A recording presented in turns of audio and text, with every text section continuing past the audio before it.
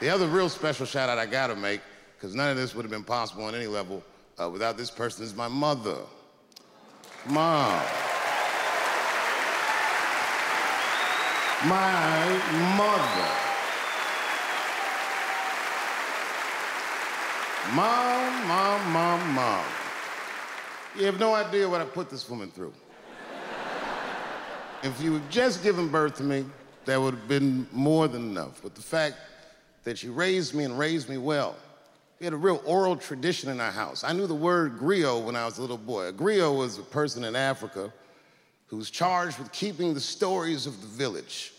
Everyone would tell a griot the stories and they would remember them all so that they could tell future generations. And when they got old, they'd tell them to someone else. And they say in Africa, when a griot dies, it's like a library was burnt down.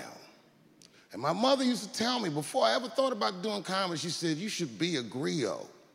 And she'd fill me with every story of black life. You know, she's educated in African-American studies, and she would let me understand the context that I was being raised in, that I'm being raised in a hostile environment that I have to tame. By the time I was 14 years old, I was in nightclubs, mastering an adult world. It was terrifying.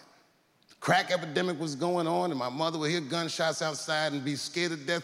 Maybe it's my son. But early in my career, if you remember, Mom, you used to sit in the club with me. She'd do a full day of work. You'd be back there falling asleep, just waiting for me to go on. She would watch my show every night. Do you know how long that car ride is home?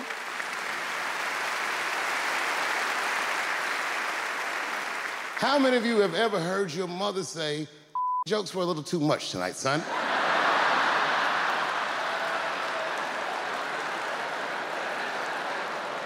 I was a soft kid.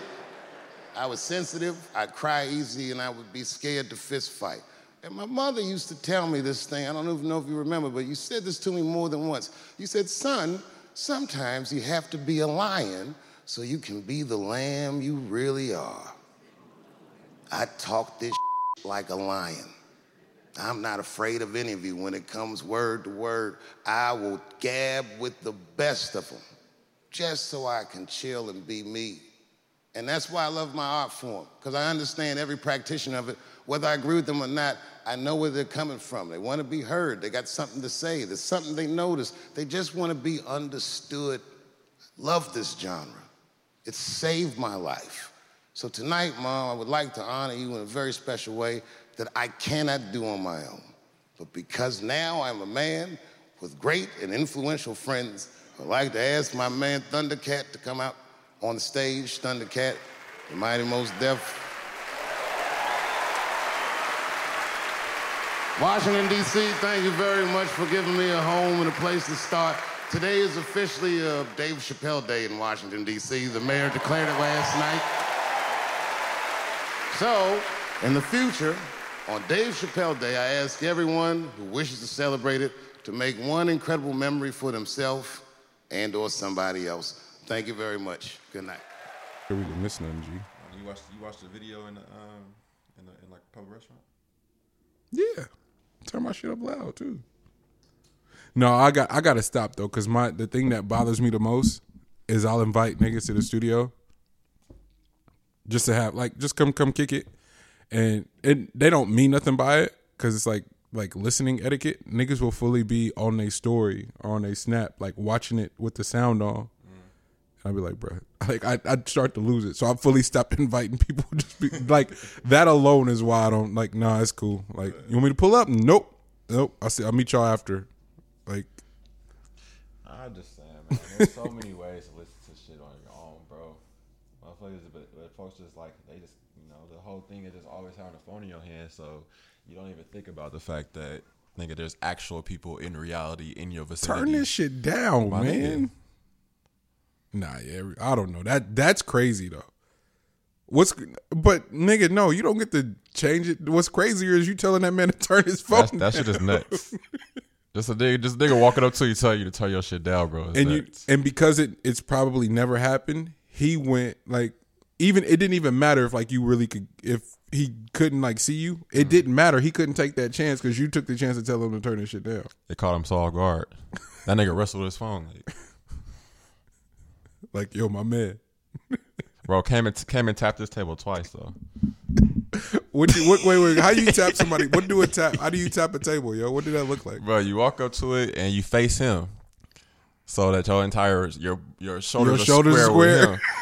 And tap the nigga table with the left hand.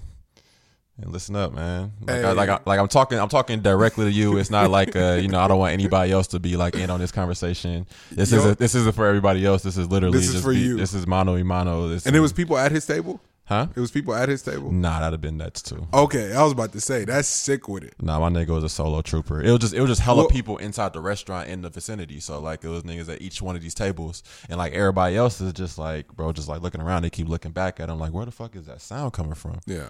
And then the person I was with was just like, bro, where is that sound coming from? So I know exactly where that sound is coming from. Because you peeped it already. I peeped it already. You found it fast. Quickly. And but at first I was on the lift. I was just like, oh, he probably just watching the video real quick. Like if it was like a story thing, then like, okay, cool. Nah, just, like, that nigga was watching a full. My nigga was watching, faithful, chilling. Yo. Sound on full blast. That's some sick shit too. Maybe that's why he was at the restaurant alone, because this nigga is the nigga to watch a video on full blast in a restaurant. Bro. Like that's got to be a dead giveaway. I mean, even it'd have been cool even if you was on like the deck, like on the outside. Nigga, you on the inside, bro. You Close inside, quarters. yeah. Come on, man. Are you noticing that lately that there are a lot more people that seem to suffer from Asperger's? Asperger's is the shit where you just can't read social cues, right? Mm-hmm. Right? Don't it seem like it's a lot of those motherfuckers now, or has it always been a lot of those? Yeah, but it's not like that. Like Asperger's is so fucking specific. So like I don't think it's that. So it's not okay. That's that's so specific. So it's not even that. It's just people. It's just we're disconnected from the fact that there's people in actual reality around us. Like we don't see those people. That's why folks is, forbid like shit like that. But like folks get abducted and like brightest day get taken and shit like that. It's because you're not being cognizant of your surroundings, and that's just having that shit on. How does it go? Because the obvious answer is like technology and not enough like human contact. Like that's the obvious answer, but that's a dramatic jump from like everybody kind of being on edge to nigga, you can't see you can't see that shit coming from a mile away. Like you can't peep something that's like off. I've seen a few of those videos where they show you what the vans look like that they're abducting people in now, like the human trafficking niggas, like the van and how they get you in the van. And don't let me be the one to say like, oh, I because they beat and took my big ass, but I'm just saying like that's a lot, man. And I remember, I don't know if it was the same for everybody, but I remember like how consistent those conversations were about paying attention to your surroundings, not talking to strangers, not opening the door for strangers, especially when you get to the walking home phase too, right? Like, all right, now we walking home, and I have to be able to trust you. And this is walking home before cell phones. Like you had to, hey, for school, we out. We on our way out the door, and then when you get home later that day, call, tap in, mom, say we made it in. We about to do homework, all the shit. But without a cell phone for your mom to continuously check on you for, and that was a decent walk. That walk was probably like 2.5 miles back then. Anything could have happened, but yeah, but I think it's just more so we've been massaged into trusting everything. Fucking, you know what I mean? From Postmates to Uber to all that shit. Yeah. You know what I mean? Like it's just a constant massaging process that loosens you up to the fact that, some of these things, aren't going to happen to you until it happens. And then it's like, fuck, like, yeah. You know what I mean? Why did it happen to me and shit like that or stuff like that? And that's not casting anything on any of those type of situations. Just more so that's it's something that, has been embedded in us, through a processing, like the system has created that for you. Yeah. Like whenever they want to change the landscape, nigga, that shit is slowly built, and then it just seems like that shit happened overnight. Nah, my nigga, that shit has been massaged into us. Yeah. Huh. Just I don't know. That's fascinating, especially to think about too. Just how it affects the entire landscape. Just I don't know. Just I didn't look at the report, but they had the report come out on just like how many rape cases, abduction cases, shit like that happen in Ubers. Really? Yeah, like in there, I think it was like 2018 or something like that. Because they come out like they don't come out exactly when the year is out. Like it gives some time for them to like go through the numbers. Quarterly almost. Yeah, so some time's gotten away. Yeah. Wait a minute, G. Wait a minute. I didn't look at the report. I should have, but I just saw it pop up that was. There's an entire report that they have to from like when it started becoming a thing. Like it started coming out that people were catching like sexual cases, rape cases from Uber from Uber rides. So it's just like they have to turn over those type of records or whatever. It's new, but it's wild. It's new, but it's wild. Holy fuck. That's just why that's like a whole department. Like you got to create a department for some shit like that because you can't, because we taking a gamble every single time. We're getting in something with a stranger. Yo, what's going on? What is going on, man? Yeah.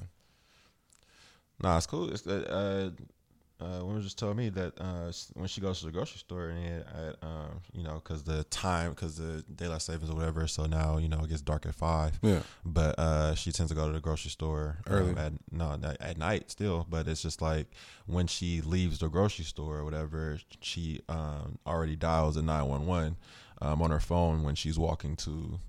Like just a precursor to just in case. And that was like news to me. Like I know like how crazy it is for like women, but it like to put it in perspective on just like stepping ahead of the curve for just in case situations. Like that's how you see that and that's where that's where all the not humor's not the right word, but the back and forth banter, like men versus women, where all that shit goes out the window. Bro, I ain't never had to think about no shit like that ever in life. So it's just like, what am I supposed to say to that? There's nothing to be said, yo. There's nothing to be said when a woman has to go, hey, I dial 911 when I'm walking out the grocery store first. What? Yeah, with the time change and it being darker or whatever. They are constantly they're constantly a target, bro. So like that's it's interesting. Well, way to start off the show. Happy 90th. Hey man, you feel me? Happy 90th. You feel me? It's the Meet the Break podcast. I am Monty Draper, and that's LG. I'm LG. My bad. Happy 90th. To I am him. I am him. Happy 90th to all our listeners. Special number, man. The 10 episode countdown. Yes, sir. We got a few lovely texts from some special people. Shout out to Lex. Shout out to JoJo for wishing us a happy 90th. Everybody that's like tapped in, dialed in, y'all. And understands how special this is. Glad to be back, of course. Didn't mean to start it off so dark. Human trafficking and Asperger's and that's the way to start off a show.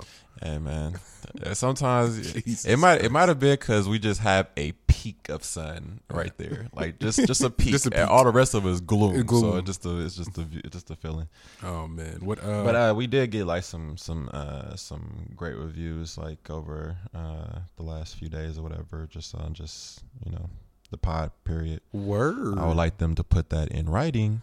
But hey, you can review the pod on whatever podcast. Like the reviews to us is great, amazing. I appreciate know what I'm saying? Run up them reviews, rate, review, subscribe.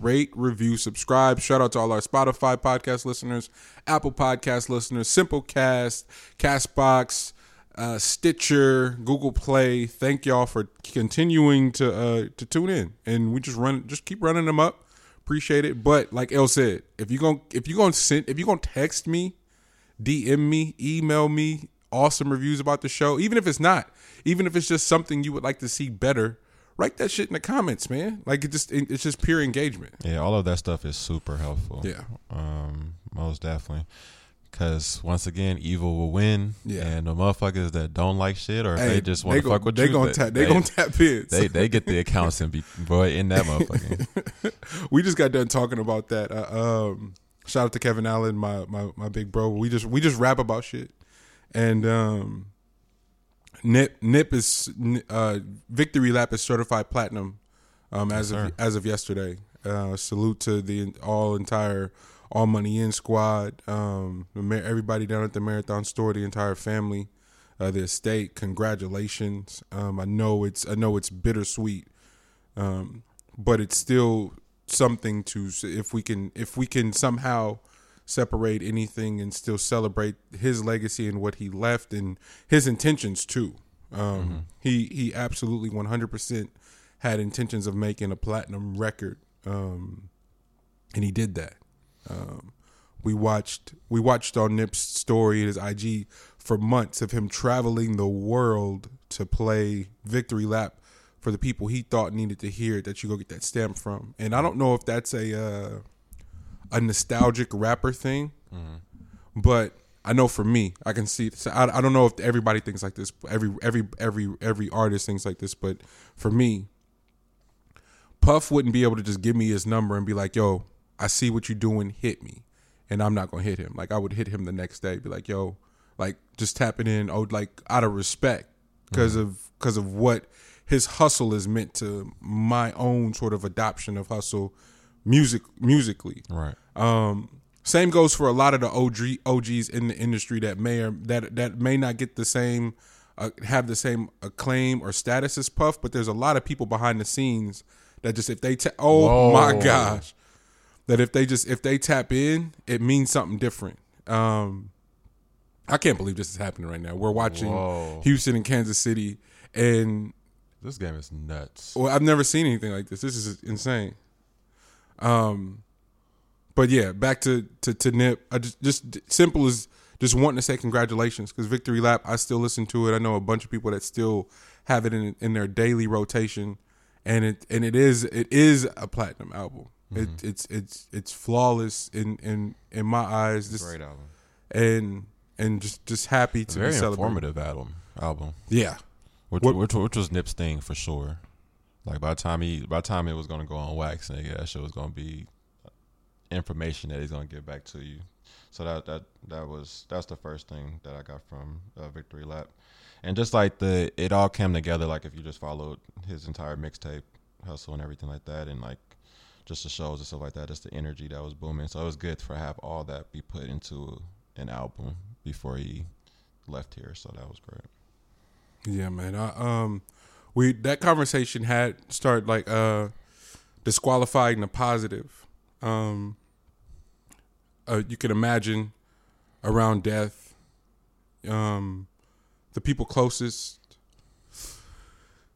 the people nearest the situation have a really, really hard time with the outpouring of love, in a posthumous sense, when the person's profession and career was sort of dependent upon eyes and recognition on some level of sort of determining their value in their respective industries.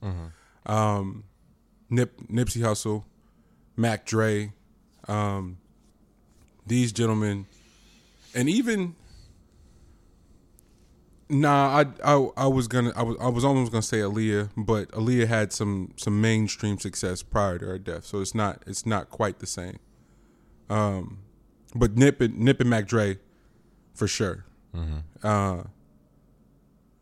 Nip and Mac Dre for sure received an insane amount of acclaim and notoriety and respect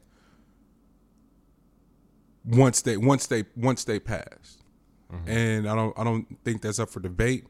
I'm almost certain their estates wouldn't argue that, their people wouldn't argue that, and it's a hard pill to swallow.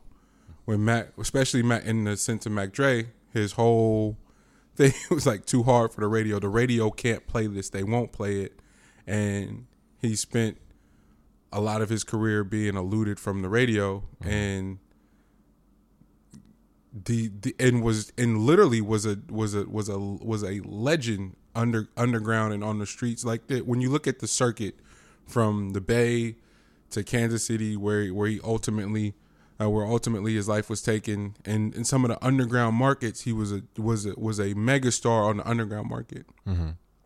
And once he passed, K-Mill and everybody picked up these records, and it's like you can kind of rewrite his legacy or his history of what he meant, similar to Nip. Posthumous.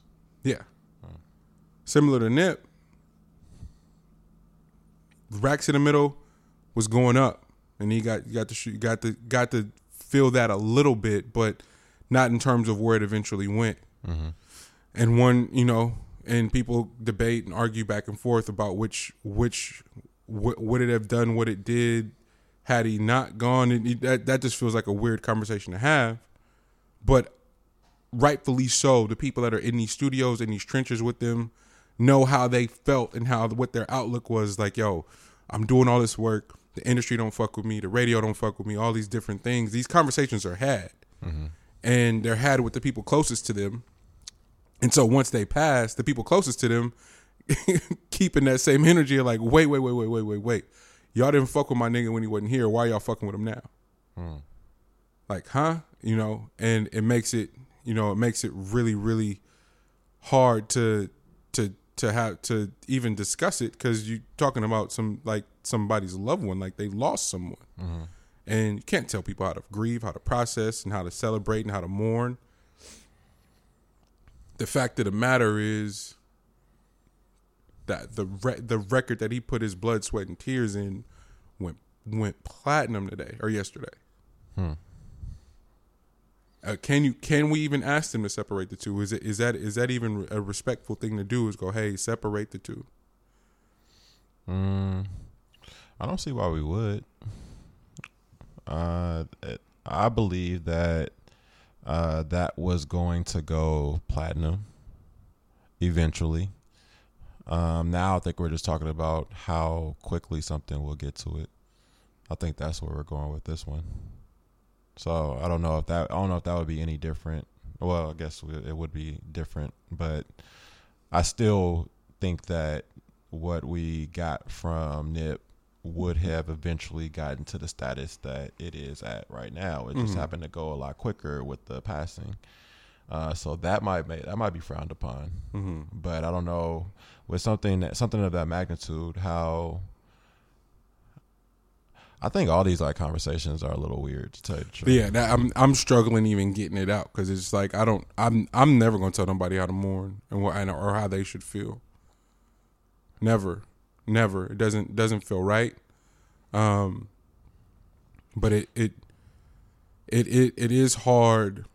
It is hard to watch. It is hard to watch their loved ones be consumed by the monster of the internet. You know, and the outpouring of love, and the continuing conversation, where the city and the family is experiencing it with Bugsy right now. It's not an easy conversation to have. That young man was busting his ass to gain notoriety, musically, and could have leveraged the outpouring of love that seemed to come once he was no longer with us. Mm-hmm. And so it feels weird. Everybody feels away, and I probably shouldn't be saying that right now, but it's an observation and a true one for that matter. You mean just like people hopping on the love bug? Not even hopping on the love bug, because that kid was really loved. Like, let's not ever get it fucked up. Nip was really, really loved and respected. Yeah, but it's also a bug too. No, it is. No, you're right. Like, I think we're not talking about so much like bringing attention to it, like as far as like saying like giving the love that's necessary. We're talking about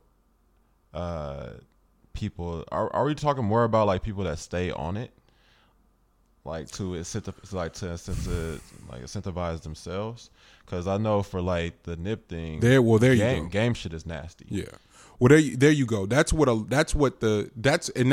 feels like what the families and surrounding people are lashing out to, or the people that seem to be doing it as a means to leverage it for themselves. Like the family of Aretha Franklin and them being mad at the fact that they're coming out with a film starring Jennifer Hudson.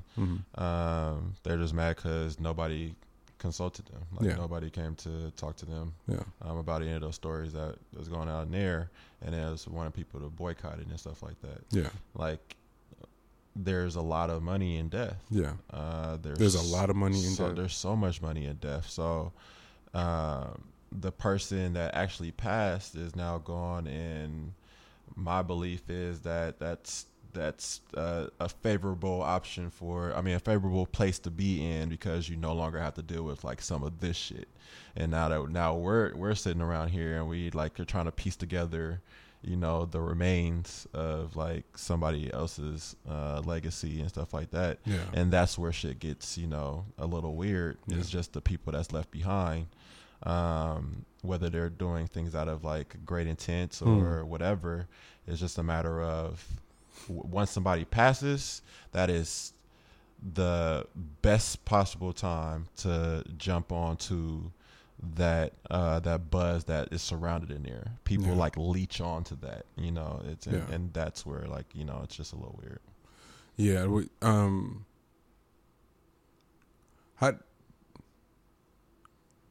consulting the families.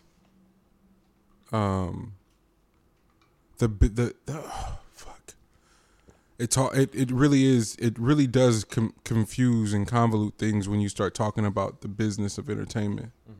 Does that come down to like, what do you own? Like, if you don't own, if they don't own their stuff, then people can do whatever the fuck they want to do with it, right? Essentially. So like the consulting part is just the ethical part, and this is the again. It's not alive and well in that. This is the last place to look for some of the ethics, principles, morals. So from there, you just have to try to jump onto the social aspect of it and just try to get a gathering from there. Just like, we need to boycott this, and you know, I don't think people care that much to jump into those type of boycotts. And so I guess that's what makes it practically an impossible conversation to have.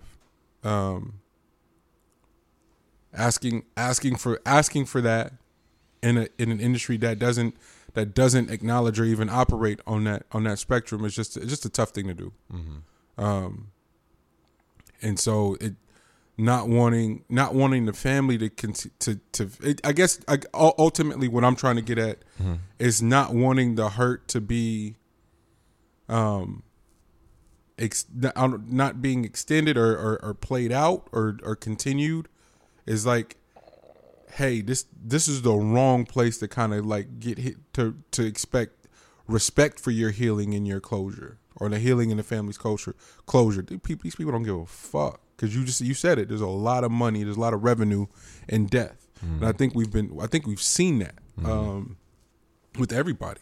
You know what the Pac estate is able to generate, what the brand of Tupac is able to generate versus what the estate is valued at.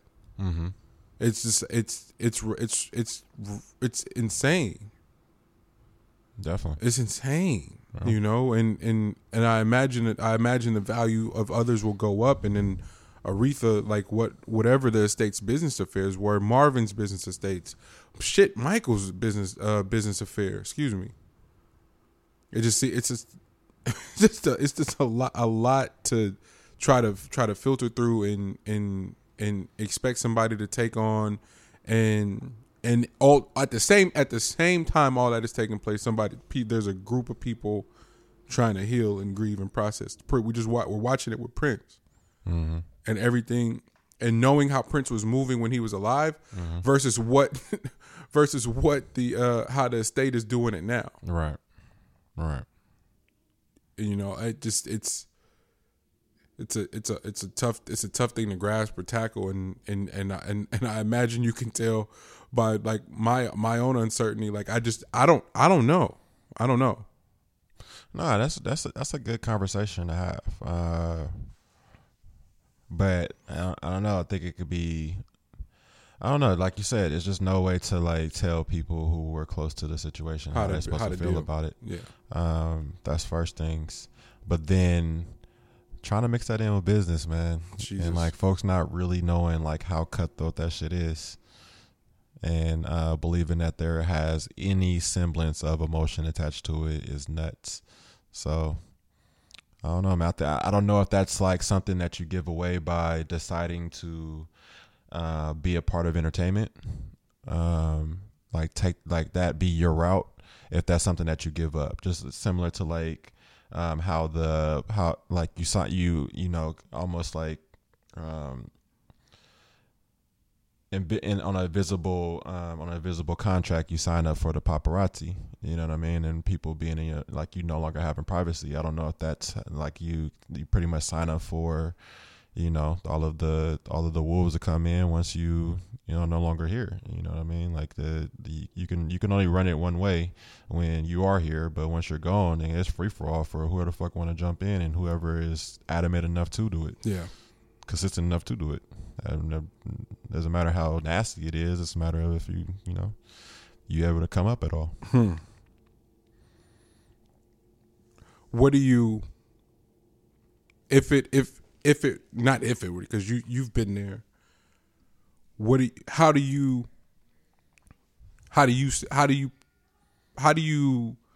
suggest separating the two? Now that we know we've experienced enough loss to know that it's not just as simple as grieving, that there is business involved now. Does it affect how you go about your state of affairs? Has it impacted you enough for that? Or are you still just like, I know how to deal better going forth? Or you just like, or is it situational? Because I think it's really tight truth. It's all of that. It's it's a mixed bag, and there really is like it's serious that people grieve differently, and it's serious that there is no real time frame on grief. So with that being said, you have to learn to compartmentalize in like a way that allows you to be able to move forward while having all this weight still attached to you. Like you have to figure out a way to get to that space, and whatever way compartmentalize. Yeah, like however way it takes to get to that space is like different for everyone. But that's the type of recommendation I have for that. Just having that be a part of what my life is like myself. So it's just the compartmentalization of it, and knowing that certain things will trigger. And put you back in a space. Simple as that. And it could be on somebody. It could just be on something that's on you. But just recognizing that that's a part of the process, and then from there, utilizing that emotion that you have right there to your advantage somehow, because you have to put it off as if like you have to almost like do it as the weight that you have, they are still there, and you're living out, you're attaching a piece of their legacy to your own, as like a appreciation for, you know, the feeling that they gave you, you know, like the what you like just how y'all connected or whatever, taking that with you, and that's like your appreciation with them. And then when you're gone, that'll be passed on to somebody else, and then that's just how we connect on, you know, that's how our time continuum continues, you know what I mean? It's just by attaching people's legacies onto your own and then passing it down and shit like that. So I've heard the business of death before. Now I'm moving into a realm of like understanding the business of grief. For the life of me, I guess my own, because of where my own sort of growth or evolution, like I hadn't gotten there yet to understand that was a phase or even a thing. I peeped the business of death before. You know, when you talk about just the person's affairs, arrangements, how, you know, just what was in place, who assumes debt at a particular point or what have you, depending on what the debt is, all these things. Like I've been through enough of that to kind of know it, but it always kind of just stopped there because I didn't really have to trip off the business of mourning now, and seeing the business of the mourning part. But a lot of the business of mourning isn't mourning people that are actually dead. It's like mourning the people who are living but just checked out in a way. Completely. And that's big fucking business, a part man. of it, yeah. G. From addiction's probably the main one. Most definitely. That's big fucking business. Mm-hmm. And they're one and the same. They're one and the same. And so once all that stuff gets convoluted, and you throw in the satanic approach and mindset drugs, of the antidepressants. Oh my goodness, all kind of shit, bro. Like that's what the drug industry is built off of. And it feels like the drug industry. That's a group that can name their price. That shit is nuts. That is an open market that you can just say, you know what, I bought this drug off of this person, and I am going to run this motherfucker up 6,000%. And then I just look at that shit like, all right, nigga, that's true. But it seems like the drug industry and the entertainment industry are one and the same, or at the very least in bed with one another. And I always wondered, like, because they call it a young man's sport, right? And so we're talking about kids like 14, 15, 16, 17, 18. Bieber was 11 when he got his deal, or what have you. And then expect them to become like fully developed and established adults. Mm-hmm. It's kind of ridiculous. Mm-hmm. Prince was 17, 18 when he got to LA. Michael Jackson 5 all the way through. So the shock and the surprise that people that have been performing and entertaining that long wouldn't be dependent upon. There is nobody like Mike, man. Yeah, that shit is nuts. At all. Like nobody has the Mike storyline, man. At all. They put my name in the forefront, and everybody was eating off of bruh. Yeah. From youth. Yeah. But yeah, I just had to bring that up because I'm still mad at that damn Neverland doc, man. Oh, speaking of docs, did you see Oprah stepped away from her doc about Russell Simmons' accuser? She better have. She knew she didn't have all the information, man. Like, come on, man. We know what you're doing, man. Damn. Like, I know it's forbidden for black people to talk about Oprah. I get it. I understand that, but come on, man. Like, enough is enough. And it's not even just like the fact that the timeline has been just on black people, because I believe if you did some shit, then you for sure should be exposed no matter what your color is. Like that shit doesn't really matter to me.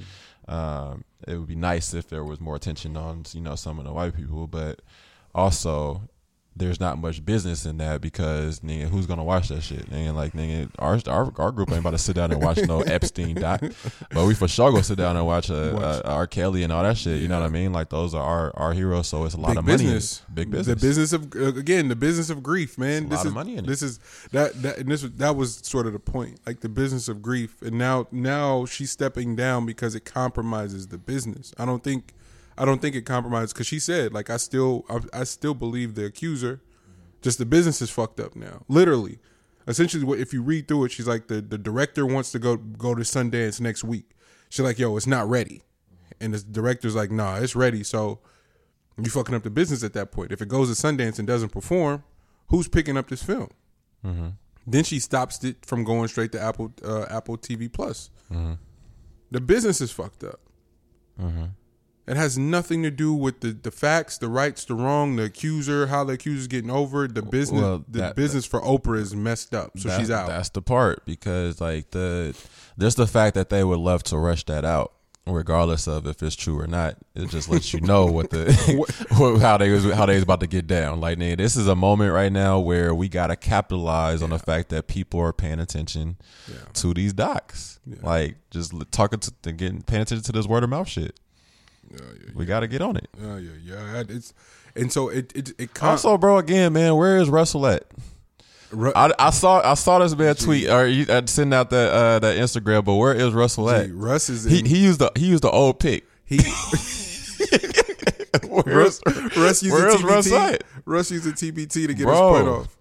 Hey, Russ is where they don't have extradition laws. Like they not wherever he at, they don't have extradition laws, so they not gonna send that nigga back until he in the clear. He ain't coming back. Bro, I just happened to see Ren on the growing up hip hop shit, but like, It's when he was marrying JoJo. huh? Did he marry JoJo already?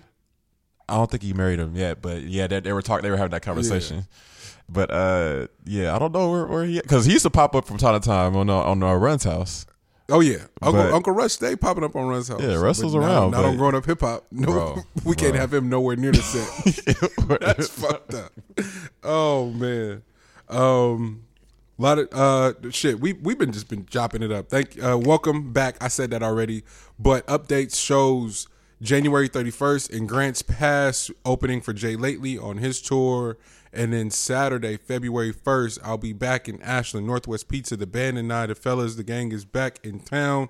Pull up. Tickets are $10. Doors are at 9 p.m. That is February 1st, Saturday, Northwest Pizza, Ashland, Oregon. Yeah, that's all I got. Sunday morning is out everywhere. Spotify, Apple. Go stream that, download it, cop it, replay it, share it on your story. New music is on the way. Nothing. A lot of shit happened this week, but I was glad that you sent it because I forgot. Dave Chappelle got the Mark Twain Award in DC, and when I tell you that was one of the more epic rollouts for digital content I had experienced. We talked about that too. Yeah. Like, yo, they kind of released the honorees the honorees a speech a day for like a week and a half. So Jon Stewart, Aziz Ansari, Tiffany Haddish, Neil Brennan, Sarah Silverman, all these people that spoke on behalf of Dave and performed the performances, Mos Def, Thundercat. It was dope. Like, and to hear all these people speak so highly of one person. It was a Dave production, man. You feel me? It was a Dave production through and through. And then they finally dropped Dave's acceptance speech. Powerful. Yo. Whenever Dave talk, bro, we gotta protect Dave at all times, man. It's just I took a lot. The power of speech is so important, and he is utilizing that to a T through the comedy, and just like he's making a point to constantly alert everyone that this cancel shit is not healthy.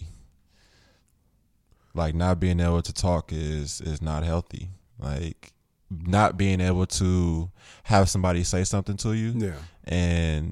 and you work through that reaction is not healthy. Like, just completely stiff-arming the fact that somebody could feel different from you and have a different view than you, or need to have a learning curve is not healthy, bro.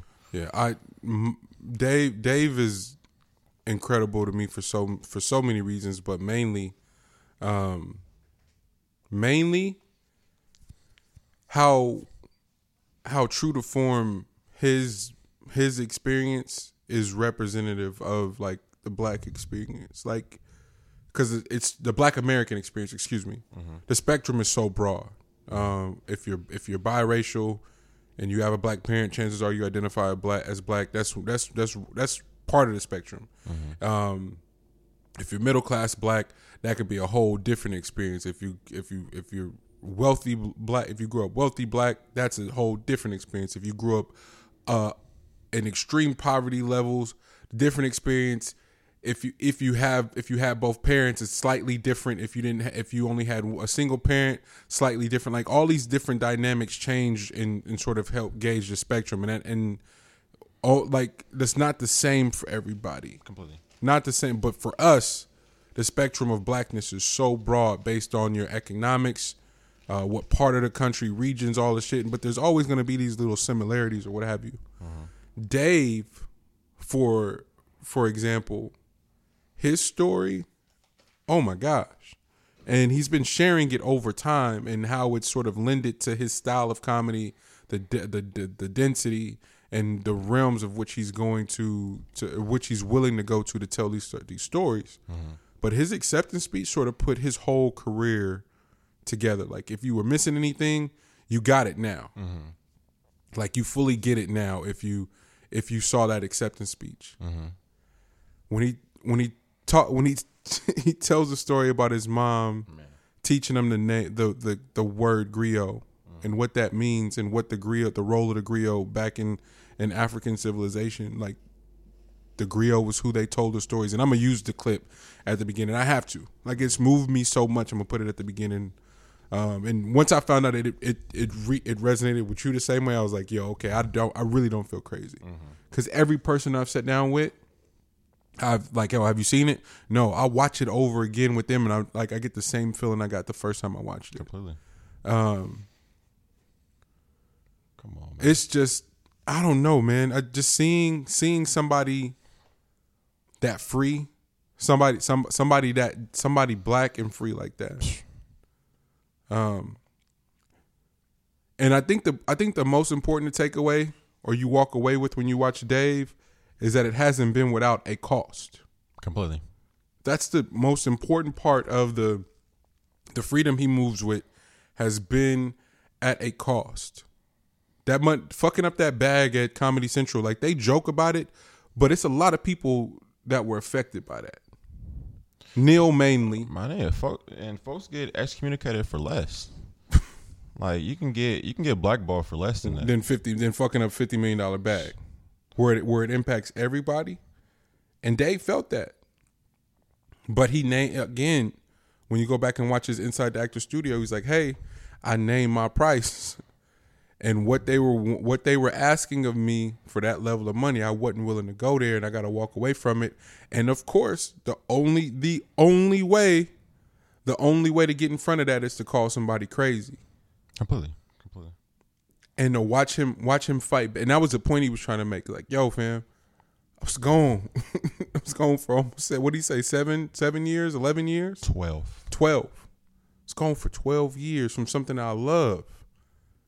Repairing. Bro, that part was so powerful.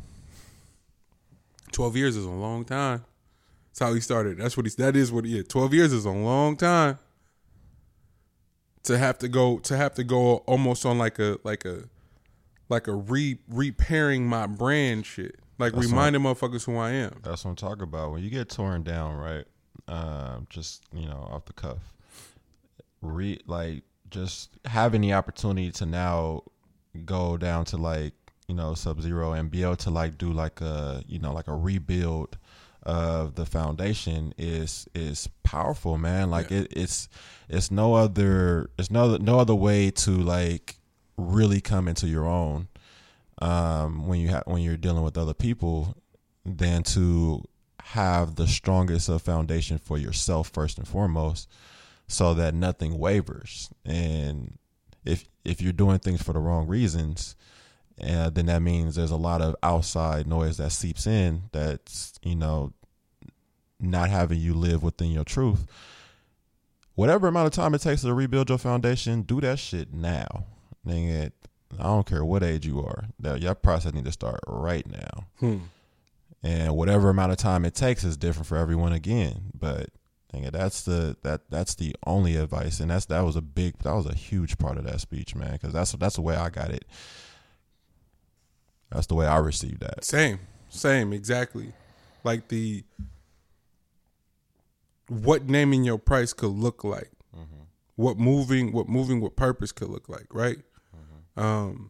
What being in love with your choice of career and your genre could look like too. Like what real genuine, like being a student of it. Like him bigging up Tony Woods, dog. I remember being 8 and being a fan of Dave. But seeing Tony Woods, it's like, man, why Tony Woods sound like Dave Chappelle? And didn't get clarity on that until just a few days ago when Dave was like, nah, that's my OG. I'm trying to be like him. And then he told the story of how Miles was like, yo, man, I just pure imitation. And I've been saying that shit for years. Like, you don't get to find your voice if you don't have an OG or somebody you're an absolute fanatic of. And you try to imitate so much to where it's laughable. I told the whole story on the pod, didn't I? What? When I would going on my first show, getting a microphone and doing the J. Yeah. It's so stupid. Like, I cringe every time I think about it, but it's all I could think to do because it was all I consumed up to that point. G, like, it literally, that's all I consumed was just a bunch of fucking J. That's the first thing that came to mind. It was like to bridge that gap to get to the stage. It would be funny if it came to mind. It was just like, it was instinct. Like, I was supposed to do. Like, I got the microphone and went, I'm so embarrassed by it now, but it's such a cool moment to have because it's so humbling, and for the sake of the process though, and we just got done talking about how convoluted and how satanic the entertainment industry is, but there's such a pure, when it's done right, it's back to Dave's point, when it's done right and with the purity, there's nothing like it. It's nothing like it. And so I walked away similar as you, just grateful for him, all the people around him, his experience, and how he sort of held true to form in that regard. Like, this is what I love, and it's not for sale. Mm-hmm. This is what I love to do, and it's not for sale. And how much value there is in moving like that. Like drawing your line, pushing said line, and not, hey, nothing's gonna impede this. Yeah, because it was like powerful just talking about, like, he was like just listening to Neil Brennan talk, you know, made him, you know, start tearing up, like about to cry because he was thinking about all that money that I did not make doing that shit. Like, bro, imagine doing 19-hour days. Mm-hmm. Bro, there is no amount of money to just do 19-hour days, bro, and go crazy. Yeah. I fear that every single time I see Martin talk now, like, I feel like he's left so many pieces of himself throughout the years from the amount of work that he was doing at the time. And like that's another person they tried to paint as crazy. Yeah. No, there was a point where I'm pretty sure doing that much work and that much exhaustion, you will break. And then trying to put a value on it though. Like, that's the part. Like, you just nailed it, bro. There's no number you can put on that level of output. Mm-hmm. Writing, producing, and starring in a hit show on one of the bigger networks, one of the networks that were struggling till you had a show. And talking about Martin. Mm-hmm. Same with Comedy Central though. Fucking South Park was doing this thing, but that like literally it was Comedy Central was holding on for dear life, and it wasn't enough money. That's why Jon Stewart's speech was so hilarious and insightful. Mm-hmm. Cause like, wait a minute, Comedy Central got that much money, and then since Dave leaving, what y'all gonna do with it? That's when Jon Stewart killed once Dave got up out of there. Man, open that. It's like, you got to do something with that now. Yep, that's hilarious. And so it's just like a true. I don't know, man. I'm wondering when the last time we had a true American folk hero, and I put emphasis on folk because he not supposed to be there. Mm-hmm. You're not supposed to get painted as crazy on crack in Africa, all these things, and then bounce back. Like, take control of the narrative back. Like, it don't happen like that. It's not supposed to. But that's a beauty in comedy though, is that it does end up being like, no matter the amount of competition and like, you know, the hate that can be involved in, like, usually it's like it's a band of brothers. So like, even when he took off, there was still groundwork being laid.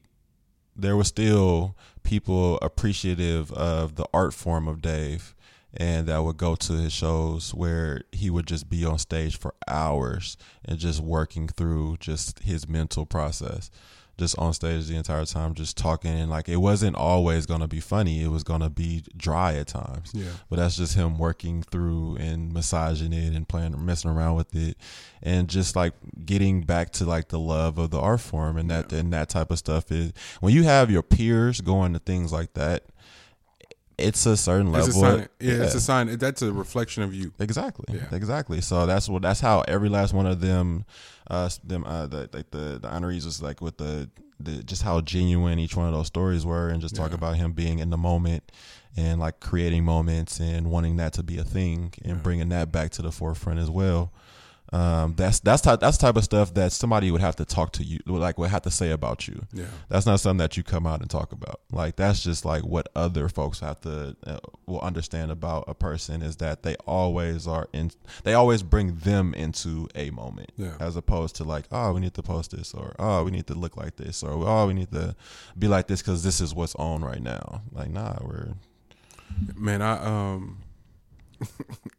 It's so silly to admit, but it's the truth. I genuinely didn't know the difference between loving the process of your art form and wanting to be famous until 2015. Is it 19? That's 20 now. So 2015. I got the chance to open for Jay Elect. That might have been 16. Jesus Christ. So 16. Got the chance to open for Jay Elect. And you were there, like all y'all showed up, which was like really made me feel like special. That was a good time, man. But that was, man. So I do my set and I'm just like, damn, that felt crazy. And I'm like wiping the sweat off, so I'm covering my face as I'm walking off stage through the back, and then I bump into somebody. But somebody that was decent size, so I'm big, but I felt it when I bumped it. I was like, damn. So I took the towel down so I could see who it was. And it's Dave. He like, good shit, man. And then and I was like, and didn't say a word, like mouth, like basically hit the floor, and I'm just staring. And I'm like, that's not Dave Chappelle. But him and Jay Elect are like boys. Yeah. So I figured there was a chance he could be there, but I like, no way that just happened. So I get backstage, and then shout out to Drew, one of my really good friends, but has done sound for me for years. He goes, Monty, Drew smokes cigarettes still, and it bugs the fuck out of me, but it's my man, so what am I gonna say? Yeah. He's like, dog, I was just smoking cigarettes with Dave in the sound booth during your set, and he was like rocking out with you, and I was like, what? And I was like, wait, so I wasn't dreaming. Like I fully thought I was dreaming when I ran into Dave off stage. He's like, nah, fam, he's here. So we stay. Jay Elect burns it down, goes off stage, and his encore, he brings Dave up. And they like, you know what? We gonna Dave is like, nigga, let's roll reverse. Nigga, you tell jokes and I'm a rap, son. Like on some Dave Chappelle shit. Yeah. Do you know that them niggas did that shit till like 3:30? It's like, yo, we gotta go, and people were like they were up there so long that people were leaving, and Dave is just sitting on, like at one point Dave just sits on the stage, and the people that were there could like interact with him. Yeah, no security, no nothing, just chilling. Moments, and then I started to think about like when he scaled back and went back underground, he just went back to the comedy clubs and would just like pull up at the Cellar or pull up at the Laugh Factory on some late night shit, and then do those 3-hour sets as a means to stay tapped in with what he loves. As a means to stay tapped in with what he loves. And we keep talking about it with the 3000 interview that just came up. How important that part of it is, because the celebrity and the fame can override that shit so much to where it separates you from the thing that you fell in love with. If it's what you're like, and you can fall out of love. You can develop other loves too. Completely. But if you have identified this as your driving force, the means that you may have to go to in order to protect it, I think, are what Dave has embodied the most. Bro, as you go higher, the less the more people that become involved, the less actual love that you're gonna have for it. So you have to, in order to infiltrate yourself. And this is something that it took me a long fucking time to even learn, bro. It's just going back to the basics. Yeah. Like you have to re-tap in with the basics. Yes. Like what was the work that you originally put in? Oh, you got to full throttle that one when you feel like you're losing yourself in the not really the entourage of it, but just like That's a good analogy though, the entourage. yeah, like a lot of extra stuff that has nothing to do with like how you originally started off and who was there to begin with. Yes. You know what I mean? Like that's the type of stuff that you have to constantly have a finger on, but you can only do that by jumping back to the basics and recalculating all of that stuff. You know what I mean? Like always applying that pressure to yourself to have that strand be acknowledged. You know what I mean? Because you can lose that shit. Or you don't lose it because you had it at some point, but you can definitely overshadow it and then take a while to like work your way through to even like see where the fuck that even is. What's the is it wrong of me? And we had a funny moment this week in the group chat, me, you, and Poe, where Poe literally just wanted to big up the fact that Ninja Turtles was on Netflix. Like that's all he wanted to do. That was a good time. And for whatever reason, like it spawned into. Nah, niggas ain't who they say they are, and Money came in hot. Boy. I don't know why the under 3,000 thing has still been bugging me. I think because I got some shit for it. I feel And I was like, oh, you hating on like you find like you podcast niggas will find anything to hate on. I was like that was taken as hate. I thought I sounded like a concerned fan because it's at like that Outkast is my life, and I'm just going, hey, if Stacks don't have the answers, I haven't lived nearly the life that he has, but I'm removed from it, so I figured I'd offer some information. Like, hey, let's get back to the shit that you fell in love with. Like, aren't you and Dave cool? Like, take a note out of his book, my nigga. Go play. If you playing the flute in the airports, nigga, do an airport tour, and just play random shit. Like that's okay. But that's what I guess that's what I was taking from the date. Like he did it on his terms. You're not gonna force him into karaoke, into doing the hits and doing the same hour set. Nope. If I did it once, I'm on to something else. If it's just, and that's kind of how I've approached it. Like, yo, money, you don't ever do the same set. I make too much shit. Like I feel myself committed to the process so much that I get like leaps better project to project. So I got to do the new shit. And then by that they're like, but I just caught on to this shit. That's not my problem. That's not why I'm here. I wish it was. I wish I wasn't as selfishly dedicated to this thing as I am. But it's for me. And I don't know how to make sense of it otherwise. That's right. I don't know how to make it anything else. And so I guess that's why I'm so moved by the approach more than anything of Dave, because it's like, this is for me. Whoever don't like it, and even to the point of friends, like I know him and Neil like fell out behind that money shit, because Neil was like, bro, just take this bag, and like, you don't get it. And I've literally had those conversations with people I love to death, like more than friends, family. Like, nigga, just do this. It's like, oh, you don't get why I'm here. What my mental freedom and my expressive freedom represents is so much more than money could ever fucking buy me. You can definitely still feel the edge between them two. Yeah.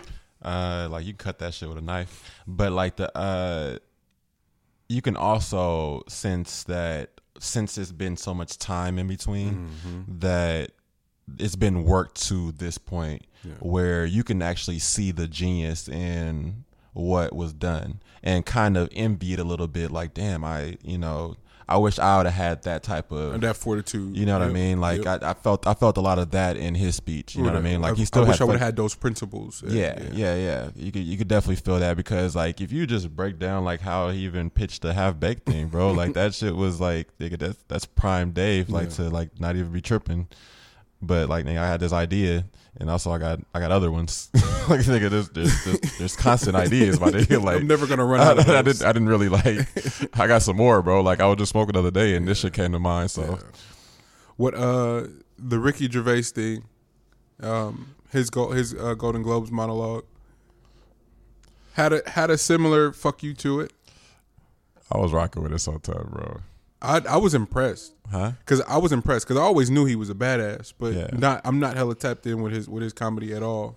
The British Office I've only seen parts of. I haven't watched the whole thing through. He has great stand-ups. Like his stand-ups are really, really good because they're like that, you know, where he's gonna say some things that, you know, aren't gonna be common, you know, so it's gonna hit you a little bit differently, and also he has the freedom to kind of do that because of the British accent. Exactly. You know what I mean? So like, there's a lot of freedom within like being able to get that off. But them asking that they to come back and do it again, hey, y'all got a whole nother Gervais this time. Like usually Gervais will go like, you know, like half speed on people. Yeah. So this is the last one. I think you can look around the crowd as he was talking to people. That shit was painful for them. Yeah. Because it's a lot of people that get their ass kissed every fucking day. Like that whole thing is a showboat of getting my ass kissed. But that's why the Epstein joke was priceless. Oh, that shit hit hard. It was like no. You don't get to be on your pretentious woke high horse right now when you've been turning a blind eye to this sick shit for years. You know, it's like it's fun. The holier than now shit in the industry that exists is crazy, yo. It's so crazy, G. And it's a hard thing to process because they do. Back to the hip hop point. Mm-hmm. The people who get to govern and police hip hop aren't of it, and so now people are reacting, adjusting, and responding to people who are getting to police it that aren't of it. Mm-hmm. And it's just strange because it's almost an holier than thou approach, but it's what you've monetized and what you've been able to really, really, really profit off of. Mm-hmm. And so like Gervais, like watching him get busy on them niggas like that was just impressive. Like I watched that a few times over and over again too because it was an epic monologue. Yeah, and that can go across the board. Like that's a whole nother topic on just like how certain movements can switch over to being for monetary gain as opposed to what its original inception was. Yeah. Like that's prevalent in Me Too, that's prevalent in Black Lives Matter, that's prevalent in LGBTQ plus. That's present in a lot of movements, bro. Like it eventually can maneuver over to being something that is completely separate from its original inception. Yeah. That was interesting. Because essentially that's what we've been trying to say, or at least what I've been trying. Sorry, I don't want to speak for you. At least what I've been trying to say. You just said it, so so I said. Yeah. That's what we've been trying to say. Haven't always said it the best. Mm-hmm. How is that disputable at this point, though?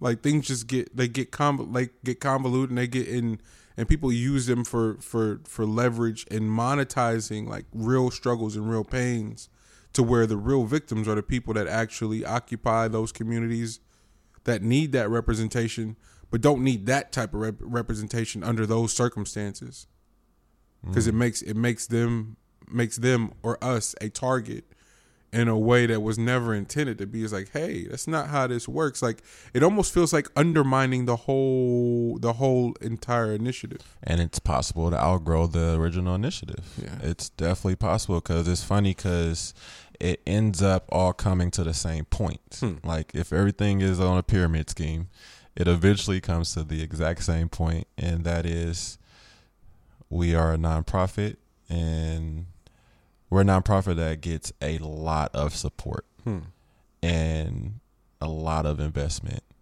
and it's easy for this money to just go wherever we need it to and hide it behind a great social cause.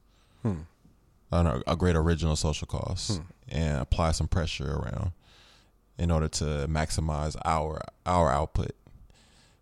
It's easy to hide behind that. They did it with religion for a very fucking long time.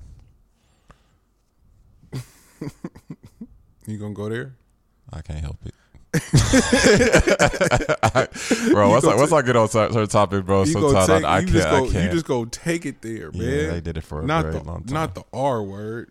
That's the shit that got us in trouble last time. Cause don't do that. This is true. Code switching. I don't know. I just felt like throwing that in there. Yeah, Monty, what did you? I don't know, man. Cause who had you effed up, man? No, nobody. It's just something that's been coming up more often than not, with an actual definition of it. Okay. Because it's the work voice or the I don't want to scare white people voice. Like, it's just a fascinating thing. Attended a dinner this past week with a white family, but the black family was in attendance, and I'm just cognizant of it now, and so the black dad was just like throwing subtle shit out, and so now I'm bugging. I'm saying this shit like it was hella nights ago. This was last night. Got it. The Ravens were on, and the dad was like, "Damn, man, we got a close one over here," and I was like, and without hesitation, I was like, "Man, we do," and everybody else in the house was like, "Y'all rooting for the Ravens? Like, y'all don't like the Ravens?" And, and me and the dad was like just gave each other that look, like the whole black quarterback thing is like, bruh, yes, nigga, we are rooting for the Ravens. Like, but it was just, I was so funny because it was like we both knew what was going on, and I just didn't care to explain that to no one that night. Like, I had no intention to. So the energy just stayed there, just like it didn't need no explanation, but it was understanding. It's an understanding between he and I what was going on. Right. So at some point it was like, oh, just don't watch the game during dinner, fellas. And it's like, all right, bet. But he had his phone out. He kept going, hey, man, they scored again.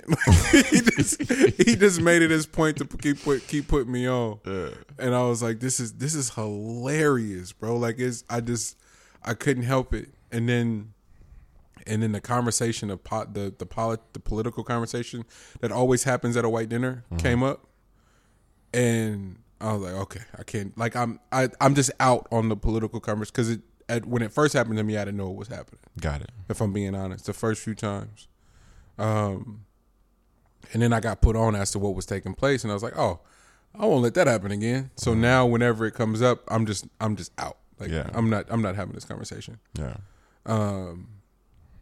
But it's one of those things.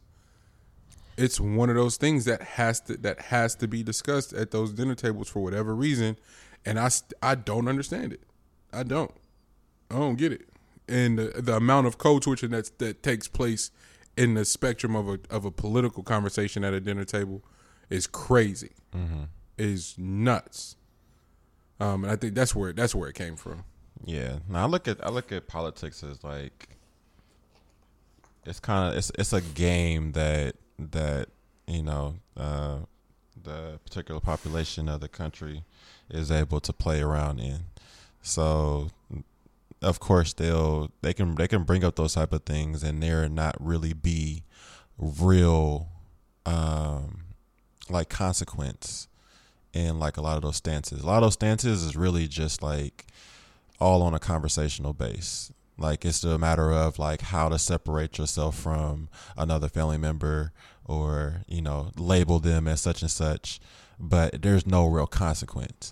That's the reason why politics don't come up at a black in a black household. Nigga, there's so much consequence every single time you talk politics. So we don't have those conversations. The consequence is different. You know what I mean? That's the reason why. You know, like, well, white folks will get that shit off, and I understand why. I would do it too if if the worry that I have in this world is a game that y'all been playing around with each other with, then yeah, I'll definitely participate in that. Yeah. But that's not the life I'm living, so that's not really, Nah, that's an excellent way to put it. Like the consequence conversation. Because it just, I don't know, because y'all still got the nerve to tell me.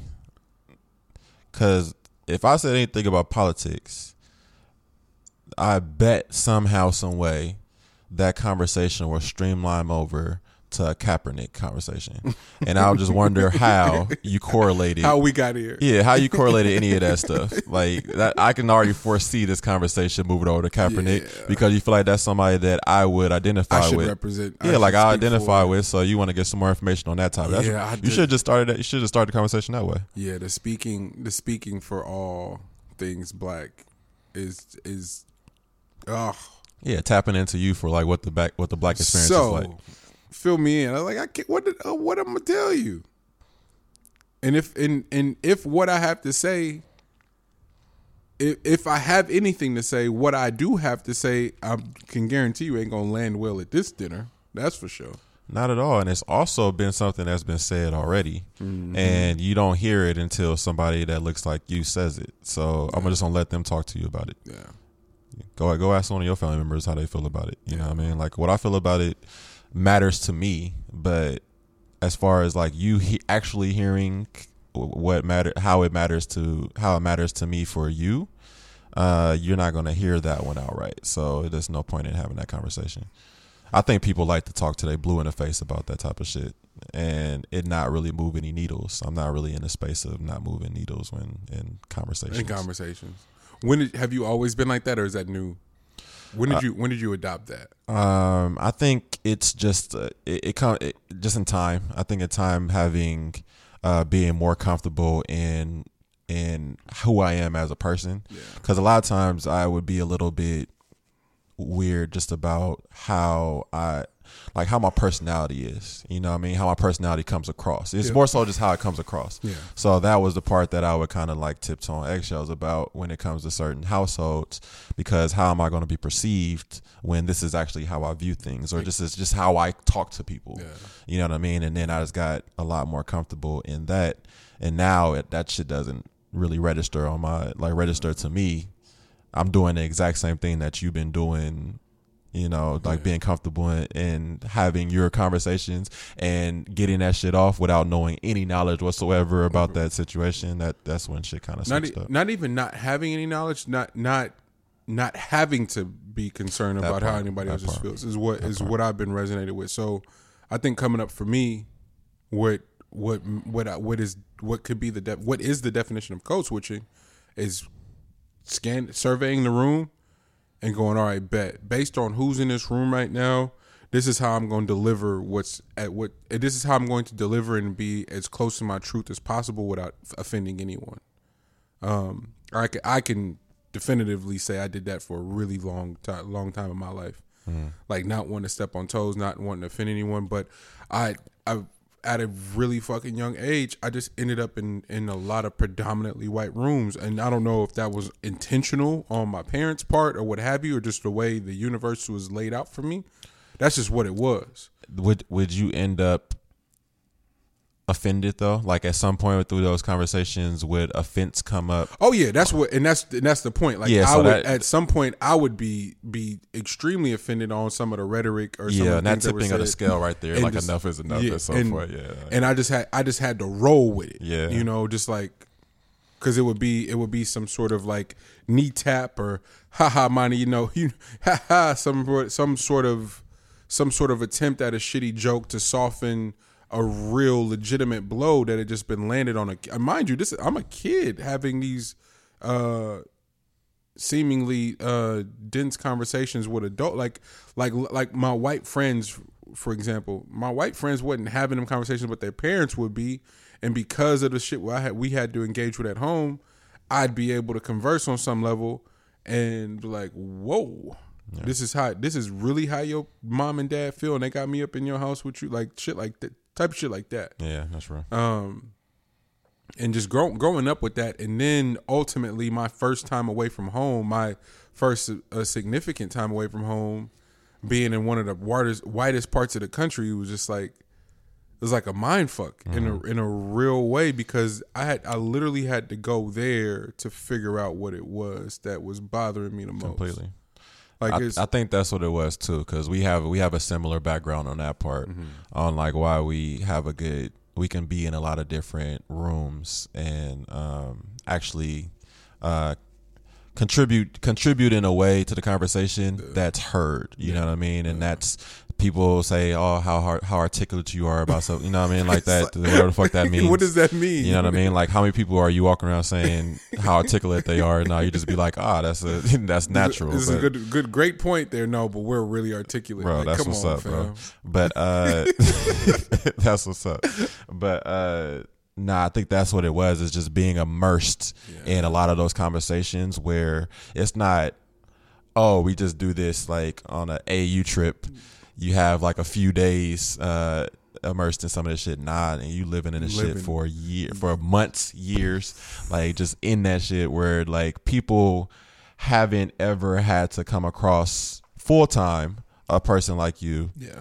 And can see you consistently. See you consistently. Nigga, I'm gonna see you again. See you consistently, and then get some shit off, and you gotta like privy them to like what they just said, and like how that can be misconstrued and shit like that. Yeah. You know what I mean? And that helped a lot with like massaging yourself, or at least massaging myself, and like being well equipped in a lot of those situations to not, for one, react to words. Like the word shit would have been completely different if I'd have never left Oakland. Like I would take offense to so many different things if I just never left 90th and Bancroft. Really? Offense left and right about shit. But going somewhere else where nigga literally you only use your words, because if you didn't, it's a life or death situation for you, because you are the few that look like you, and there is zero problem in wiping you away and saying that it was something else. Yeah. You know what I mean? So like the words are a little different, and like a lot of those things, like you still got a buck. Yeah. But it's just a matter of like picking and choosing a lot of those situations, and like weighing also what comes with that.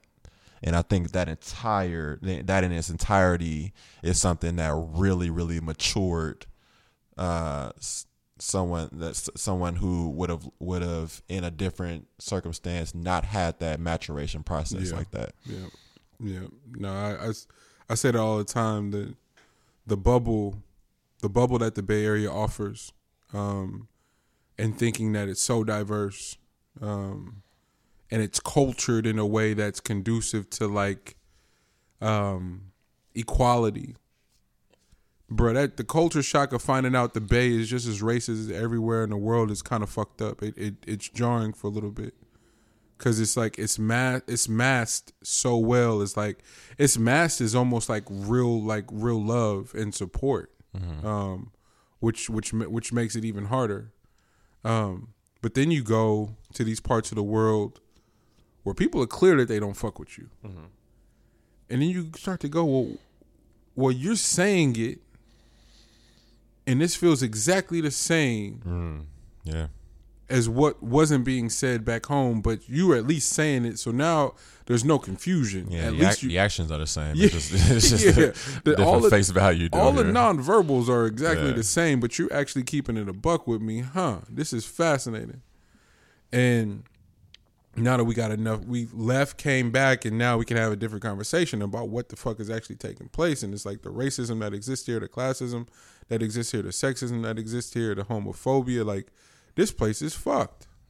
But it gets, because of Silicon Valley and all these other things, it gets deemed as one of the more diverse, inclusive places in the world. And if that's the case, the world is absolutely upside down. It's very inclusive. The Bay Area is inclusive for green. Nigga, for the Bay Area, inclusive for green. If you have green, nigga, they are inclusive as fuck. Come live, bro.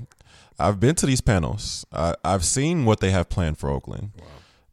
They don't have shit for East Oakland. They ain't got shit from the place I lived at. So they ought to still be stuck in my ways. But for this downtown shit and like anything that's close to the like actual having transit, like transit areas and what they want to do as far as tech goes, and mastering that and mixing that in with how overpopulated San Francisco is. Yeah. Oh, nigga, they got big plans. They got big plans. Oakland is next in line for that shit. Wow. You know what I mean? Closest part to the hub. Yeah. Yeah, nigga, we got big plans for you. Yeah. And all this shit is interworking all around folks that have zero clue because they are not getting into the access of it to understand what's going on. It's just more so what's being done to me. Yes. And business don't give a fuck about what they're doing to you. Yes. You know what I mean? They have zero connection to that. It's their thought process is this, nigga, we got tech companies coming out here and we got to figure out a way to incentivize them to bring their tech company here so that their employees will then want all these engineers and will come out of college and get these cush jobs that pays crazy. They need the amenities. They need to have walk score. They need to have things going on around them. That's who is in mind on this shit. Ain't got nothing to do with the residents of this shit. Like people that actually live here, been here. Nah, we ain't got nothing. We ain't got nothing for you. Damn. You know what we gonna create for you?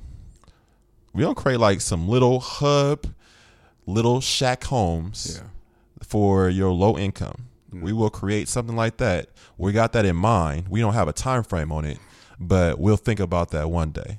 All while we got developers out here just going ham. They ain't even got a thought. It's all just it's a rainbow that they're looking at. They're just like, oh, that looks beautiful over there. I'm gonna architect that shit. I can see something right there. Ain't got, but yeah, And going for it. Nah, yeah, it's how the hell do we get on that? What were we talking about? Seriously, I have no idea. That's a great question. I don't know. That definitely sidestepped. I don't know. Pretty far down a hill. But every conversation has been doing that lately, G. Because we were talking about you know why, money? Because we think so much. Like definitely our group thinks so much about business that is crazy. Yeah. So this shit is all intertwined. That's really why we get back on those topics, because we're all in different fields that operate in like high levels of business. So like you get to see the shit left and right. That was from code switching. That was from code switching. All right, let's see where this next one takes us. Access or regaining access back to an ex. The measures that you've taken or that have been taken against you. The glad to see you happy DM or text is many. I'm glad to see you happy. Tell moms, nigga, the future shit. The future memes is like the best things that come out in a long time. Because it's so real. It's so real. That's the type of time. And what's sick, especially when you say somebody's specific name. Yeah, like Auntie Shirley or some shit. Don't ask me about my Auntie Shirley, bro. Don't. Because that's what's fucked up is like they try to paint it to just like niggas do that, chicks do that shit too. For sure. Oh yeah, her such and such just wanted to reach out, make sure. Come on, man, watch out. Mm-hmm. Nope. Just whatever connection they can recreate. Yep, I'm good. It's just dotted lines to something, and then they're just hoping that you trace that shit. What is that though? Have you done it? Keep it a buck. Have you done it? I've sent. You know when I do it, and I really gotta stop it. Is since I don't actually like drink as often as I used to. Oh, see, it'll be those moments. Same. It'll be like 3 a.m. blitzed. Random FaceTime. Like, but I don't text. Okay. I'm just FaceTiming. Fam, I ain't talked to you in 7 months. Don't FaceTime me, sicko. What the fuck is wrong with you? Gee, it's something wrong with me, bro. Bro, no heads up, but the 3 a.m. FaceTime? The 3 a.m. FaceTime is nuts. Had no introduction to that. I ain't talked to you in forever. Didn't see you tonight. Didn't happen didn't even happen to run into you downtown. No, I'm just FaceTime. No matter where you at in the country, pick up my phone call. Don't matter who you pursuing in life or who's pursuing you. Gee, That's nuts. Yo. That's wild. Okay, yeah. I can maybe appreciate that energy. Maybe though. I am sick. I can appreciate that energy though. Maybe I am in sicko. But yeah, mode. niggas for sure have gotten off those future texts though, bro. Yeah. Because like the future texts, man, that's That's why they're funny because everybody's done them. for sure, Everybody's done them. for sure. Like especially for like a holiday. Holidays are prime for that shit. Like a Happy New Year text. Man, that's niggas mess up a situation and wait on the holiday text. Like, yo, this gonna be my way back in. Hopefully she ain't fucking with nobody right now. Even if she is, don't matter. I'm getting my text off. Hey man, from there you just put it down. You just chalk it up to history. Man, Like just see how strong that history was, feel and me? that's how toxic niggas you is. feel me? That's how toxic. niggas That's is. how toxic niggas is for Like, sure. bro, for sure. we connected some type of dot, Yeah. some strand. See if you still got that. See where you are. And no, the cold part is when you do something like that and you catch a bite, but then your whole aura changed. Like, Oh, fuck! I didn't really want to bite. Like, nigga, I just wanted the idea. Like, I just wanted to see it Okay, happen. see now That's another level of sickness. now you get into a whole another level of sickness where niggas get exactly what they asking for, and now you got to perform. bro. Yo, now you got to perform. Bro, they hit you back and you hit it with the me? Uh-oh. Nigga, like, oh shit, Oh, like just I playing. did that? I didn't hit you. Like, I didn't hit you at 3 Oh, a.m. nah, that's I didn't FaceTime you at 3 a.m. Yes, you did. Hey, Marty, that was a butt dial? for sure. Bro, butt dialing. You could with not butt dial bro, a butt FaceTime. dialing with a phone that needs your recognition first is wild. Either your Face ID or your thumbprint. Ain't no way you butt down me for a FaceTime of all things, G. Bro, a FaceTime after I talked to you. My last FaceTime was 7 months ago. Yeah, that's sick. Your butt fell 7 months ago on FaceTime. I might be a sicko. I might be a sicko for sure. Oh Jesus, what's wrong? That's hilarious, man. Ay ay ay. Well, keep that same energy there. What's up, man? Cause how many niggas is not going home on pure principle? We had an incident in our That's group. another thing, man. We had an incident in our group this past weekend that I've never been more proud of, where the whole group collectively was telling our man to go home. But one nigga was doing the Jedi mind trick. Oh, you go. He about to be outside. Nigga, stop doing that because I need my man not to fuck up his situation. Like, so we gotta stop. We gotta stop. And then, but we're so sick because the whole group could be telling you to do the right thing. The one nigga that's challenging you is all you can hear. That's back to our original point. Completely. Like disqualifying all the positive and just like focusing on the negative. Completely. The whole group was like, nigga, go home. And the one nigga was just challenging him. He's like, and I was like, oh, this nigga not gonna go home on sheer principle. That's crazy. That's the thing, bro. Like, cause niggas ego jump in. Niggas ego jump in. Like, shit, nigga, nah, bro, that ain't gonna happen. Cause I already had a plan in mind. I set my plan up when I left. That I was gonna be back at a certain time and just cut my losses on as far as like Just what I'm gonna have to deal with. Yeah. That shit. Yo. But even that's some sick shit though. It's like I'm about to have to go through it. I can accept that. I just got to get this shit off of sheer print. It be principle For sure. But you've already weighed that. Like, oh no, you weighed that for sure. yeah, it depending on your situation, you've weighed what the potential problem. You've weighed the argument. You've weighed the tension. You've weighed all that, and you like I can get through the days of it being weird. She'll get over it, Bro, imagine the calculations you put together in your brain on the punt that you was about to do. Yeah. And then it came, and then it grew from there to making sure that you consistently take showers. Wait, but the 3 a.m. shower is sick. I don't care what nobody say. There's not a woman in this world. There's not a spouse in this world that's letting you rock. You walk in the house late and beeline straight for the shower. It's not happening. And that's my thing is that if that's how you moving, then you gotta precursor this a while back. Like you gotta be like, you gotta take your showers consistently. Like whenever you walk to the house, nigga, I automatically gotta take showers. That's the only way that you can get that off. Nah, I don't know how much that's about to work out for you. But at least you can say, y'all wasn't hearing me that night. No, I hear you. It's not a nigga in this world that take more showers than me. Yeah. Even I know if I come in at 3 a.m., I don't give a fuck what went on. Get your black ass in the bed. For real. Get your black ass in the bed. It's going to be hell to pay. Okay? Okay, I'm trying to put niggas on. Money, if you fresh in the bed, why am I coming from outside, take my clothes off to hop in the bed? Okay. Nigga, if you don't get your ass in that shower. G. And I already thought about that, so therefore I just be lying right to the shower. It sound great. It sound logical as fuck, but that shit don't work out at all. Great. That relationships don't work out in no logic. You like, oh, I ain't trying to get the sheets dirty, babe. Get your dirty ass in this bed before you got me fucked up. You getting in the shower? Yo, G, just trust me. I was like, Nick, my man, just trust me. That's what we were saying the other night. Like, fam, fuck what you do. Don't take your black ass in that shower first. Don't.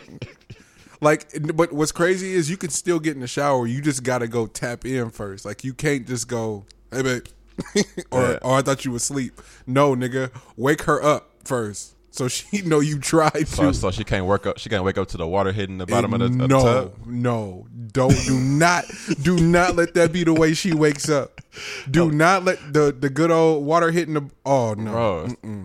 You hear that? You hear that faucet come on, bro? Nope. It's bad. You try to get your temperature, so you hear that shit like trickle and stuff like that. You hear all that. Gee, it's bad. Wake her up. And I'm wild too because I gotta have the speaker going when I take a shower.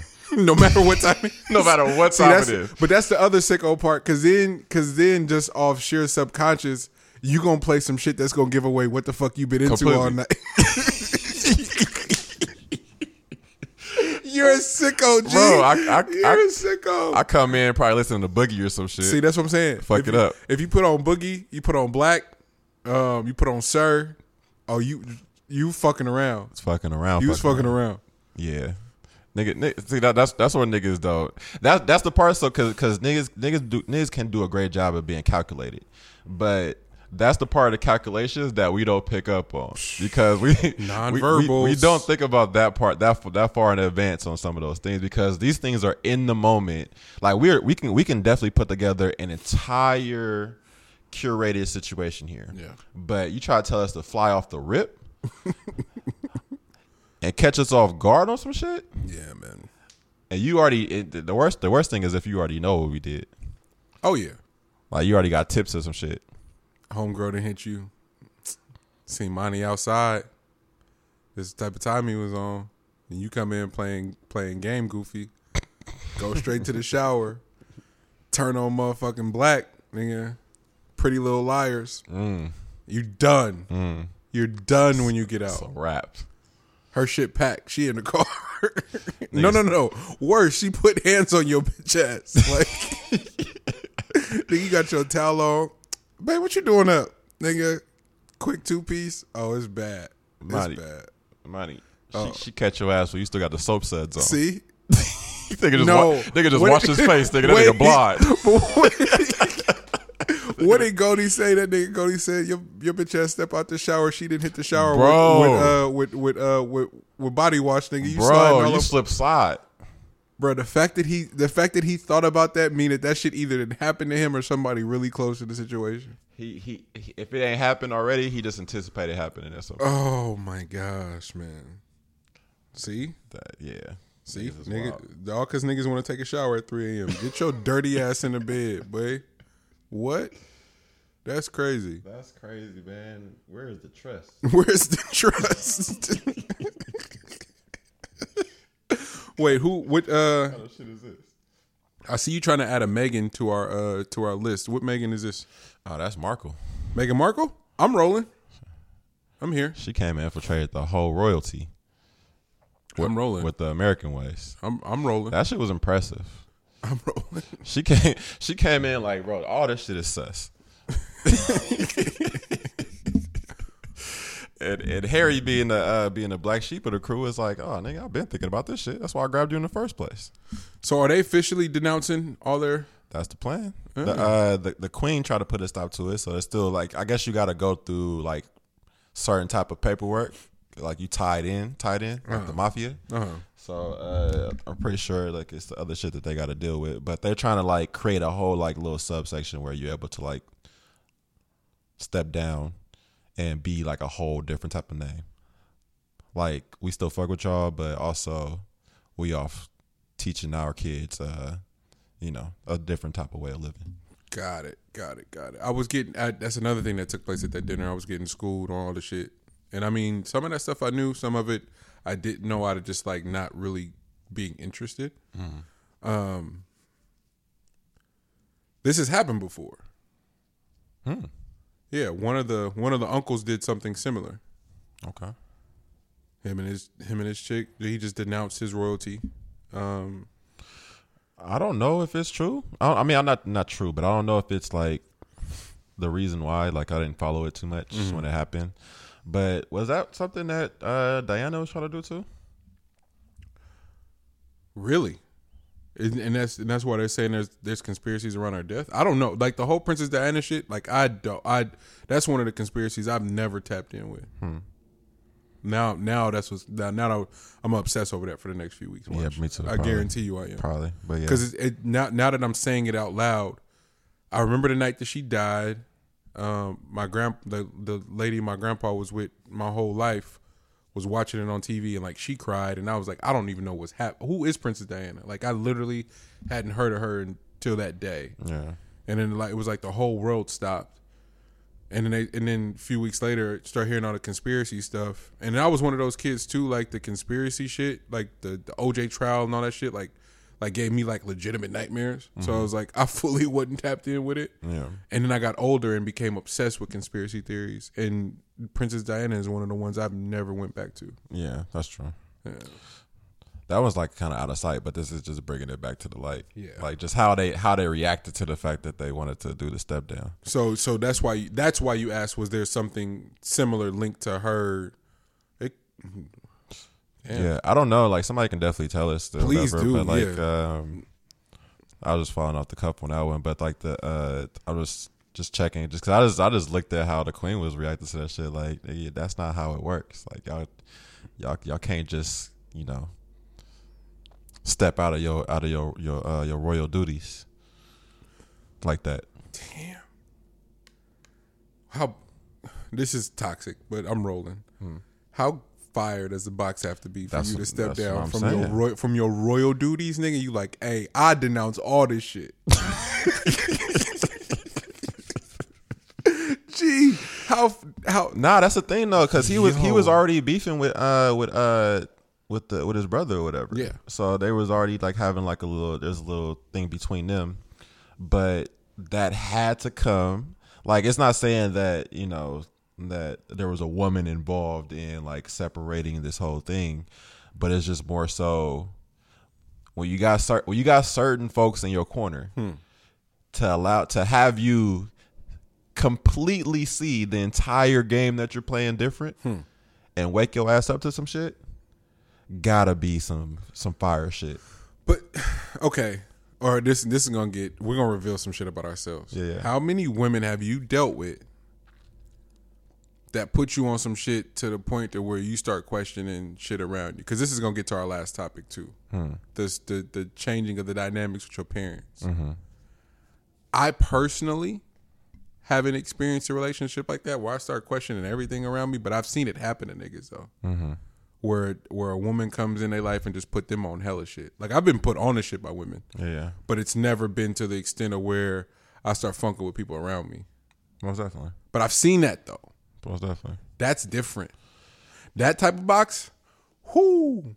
Yeah, I mean that comes down to the person too. Like on on which dude it is or which woman it is, stuff like that. Like all that stuff is different pieces to this. Yeah. But I'm talking like for something like this though, because I'm pretty sure that's something for you to want to do that, for you to sign up to do that. That means that it was already a thought that you had in your mind, and you already going against the grain by even bringing this person into the family. Yeah. You know what I mean? Like, that was already flying off your own, you know, doing your own thing. So that was already that was already a big thing when they got married in the first place, bro. Like, when that thing came up, that was already huge because it's almost like you're sullying the blood by entering in, you know, this half breed. You know what I mean? Like, that's already that's already frowned upon. Yeah. But why? But I guess what's the value in trying to package it as something else when everybody knows exactly what it is, though? Like, that's the part. Like, the family is trying to go, hey, it ain't had nothing to do with race, and they're like, it has everything to do with her race, and we're still entertaining it and discussing it as it has nothing to do with her race. Like, it's just, I don't just want to. Oh, shout out to Steve. Oh, see, I should have had this shit ready because I completely forgot. And don't kill me, Steve. Steve from the East Bay Insiders podcast. Steven Tavares.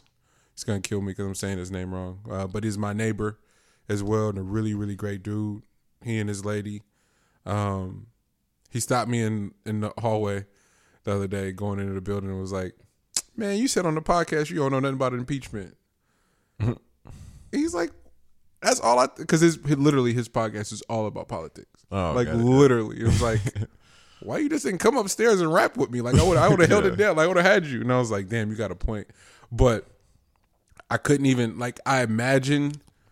I hope I see him again. I'll hopefully see him this week and go follow up on that conversation because I couldn't get past the fact that he was referencing, like, and that shit's been happening a lot. Back to the point you made earlier in the show, it was like, the podcast is lit. People do that all the time now, and I'm just like, wait, you listen? Yeah. You know, so I kind of had one of those moments because I met him at one of the building parties just to tap in, and he was like, we're just talking about podcasts, and we followed each other, we subscribed to each other's podcasts that night, and I've been listening to theirs, and it's like, it's just great to know another podcaster that takes it that serious, that takes it that's that professional, and their content is great too. And the fact that he, like, and that was one of those ones where it was like, oh, you couldn't just make that up because I said it in middle of the show. Yeah, no, it wasn't at the top. Yeah, it was like you were listening to that to get to that part. So I was like, damn, like, you listen for real. And, you know, so it's not. I am surprised. Like, let me stop pretending like I'm not surprised because it's like the show itself is just something I believed in from a dynamic standpoint. Again, like you said, like, people see us and go, "Oh, you're so articulate." It's like, fam, come on now, whatever. We know what that is. So the fact that we know that exists, but the different ways the conversation goes and how much depth there is, it's like, yo, this is great. Like, how do we package this and make it something? So we've made it something, and now we're on the other side of it where people are fucking with it. And I'm like, I forgot that how intentional we were about the show. And so I'm like, I'm genuinely taken aback when people stop me in the street like, yo, the podcast is lit. And I'm like, wait, what? Yeah, that's dope. We talking about like 2.5 hours plus of content that people are just consuming. Man, seriously. But why did I even tell that? The impeachment thing. He brought that point up, but there was a point to that. Jesus Christ. What were we talking about? You just said that might have been the thing that you were missing, that you're trying to remember to begin with. Yes, that's what I was trying to fill in the blank. But there was a larger point that I'm completely spacing on, and wanted to get to the last topic about the dynamic shift with our parents. I know we're all experiencing that. I don't even want to say it's for a better or for a worse thing, but it's something that's taking place. My mom and I have always been tight. Like, we've always been like because like when her and my pops divorced, what she was going through, the support she needed for it. They wild. And and what I was able to sort of provide was just a cool thing. And so now, fast forward to present day, and the way we give it up is just tapping in with each other, and she'll hit me like, yo, like this is like genuine, like asking for advice, and not weird about it or not prideful about it. And it has such an impact on me as someone who cannot concede to comfort, because my mom didn't do it. You know, she's not hell-bent on being right. She's actually apologized a few times in separate instances recently, where I was just like, what the, genuinely blown away, because you don't see it from a different generation of black people. Like, apologizing just ain't it. And so watching her maneuver is such great. I don't know, the dynamics are shifting, but I'm still through her sort of fluidity, I'm able to learn so much, I guess is what I'm trying to say. Definitely. It's a reminder to me to keep that same energy and be just as fluid going forth, you know. And I see that a lot with our peers, and I don't know how to say just embrace the shift with purpose. I see you do it, but I don't know if that's just natural for us. Because it's like, hey, this is shifting. This is what I'm supposed to be now. I'm going to be it, and I'm going to do it really, really well. Some of my other peers seem to be struggling, OG. They seem to be struggling with that and not knowing. And so I guess the example I want to give is like just triggers, right? If you have stuff that your parents do that bother you, the last thing you should probably do is to display frustrations or things that resemble childlike behavior, because then immediately they have to treat you like a child. And you're like, why she keep treating me like a child? It's like, fam, you look at how you acting right now. Yeah. Whether right or wrong don't matter. Especially when you're dealing with your parents. How you behave can dictate the outcome so much. Completely. But the second you start to act in this immature way and buck back and all that shit, what are they supposed to do? You know? And so I'm always kind of like, I don't know, just if it's just about the results and wanting a different dynamic, there's so much responsibility you have to assume as just getting the shit done, behave and carrying yourself a certain way, and lashing out when you get home, or call your partner when you get in the car, call your significant other when you get in the car. But whatever you do, do not act like a child or act immature in front of the person you're asking to treat you different, or you're seeking a different dynamic from, I guess is what I'm trying to formulate. Most definitely. Because I think a lot of times, I mean, it's different for everyone, but your upbringing, yes, and depending on like what type of childhood it is. Like, my parents were young when I was born, so there's a lot of figuring out things on the fly. So in that being a thing, we kind of grew up together. Yeah, you know what I mean. So there is, and my immaturity over the years is just from there being a learning curve for everyone. Yeah. You know what I mean? And everyone having it at the exact same time and having like different things pop up that no one was privy to. So therefore you gotta just take that on the head. Absolutely. You know what I mean? But it helps you to learn from it. But where it really shifted was just recognizing the lack of safety nets, and the lack of safety nets, and then you realizing that somebody has to step up. You know what I mean? Like it's not that parents aren't. You know, like parents are doing the best that they can, and they are. You know what I mean? Like they've stepped up their entire life, but at some point there is a baton that's passed along. Like, I've done this work, and we've gotten to a space. We got to a spot where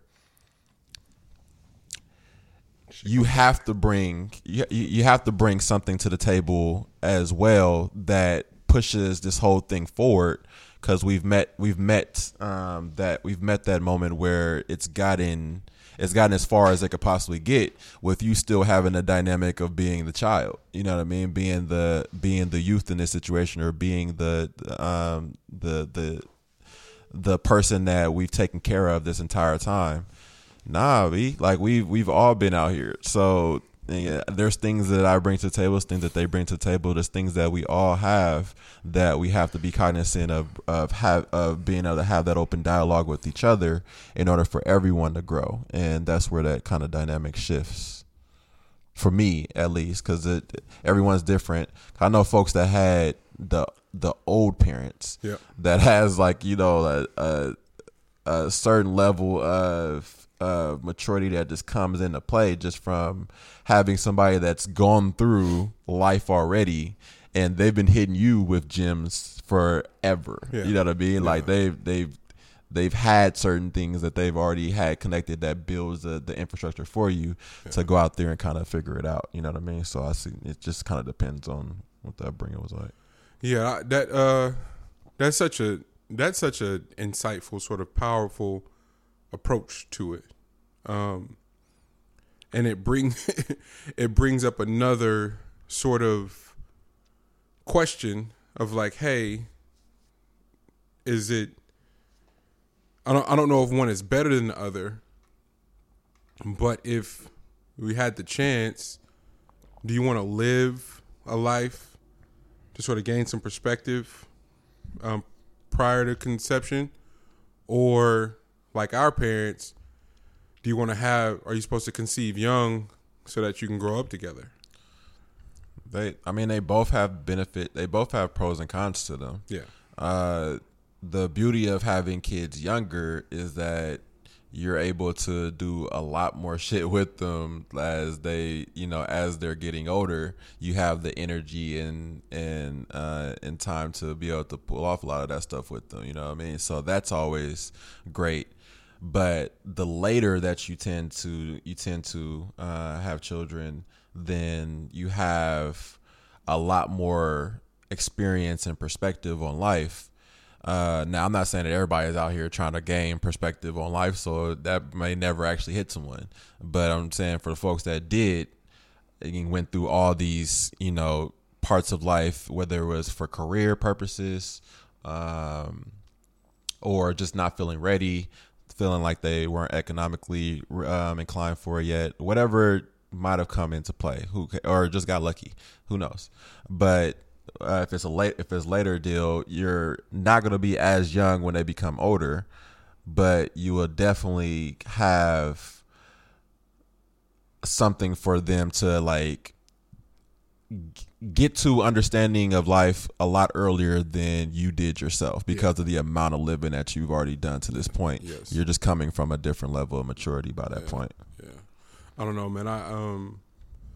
I keep having these visions of my parents and like now with the stages that they're at in their life now, and whatever dreams they may have had to put on hold, or whatever dreams they couldn't even access because there wasn't enough time to sleep or enough downtime to even process them. Completely.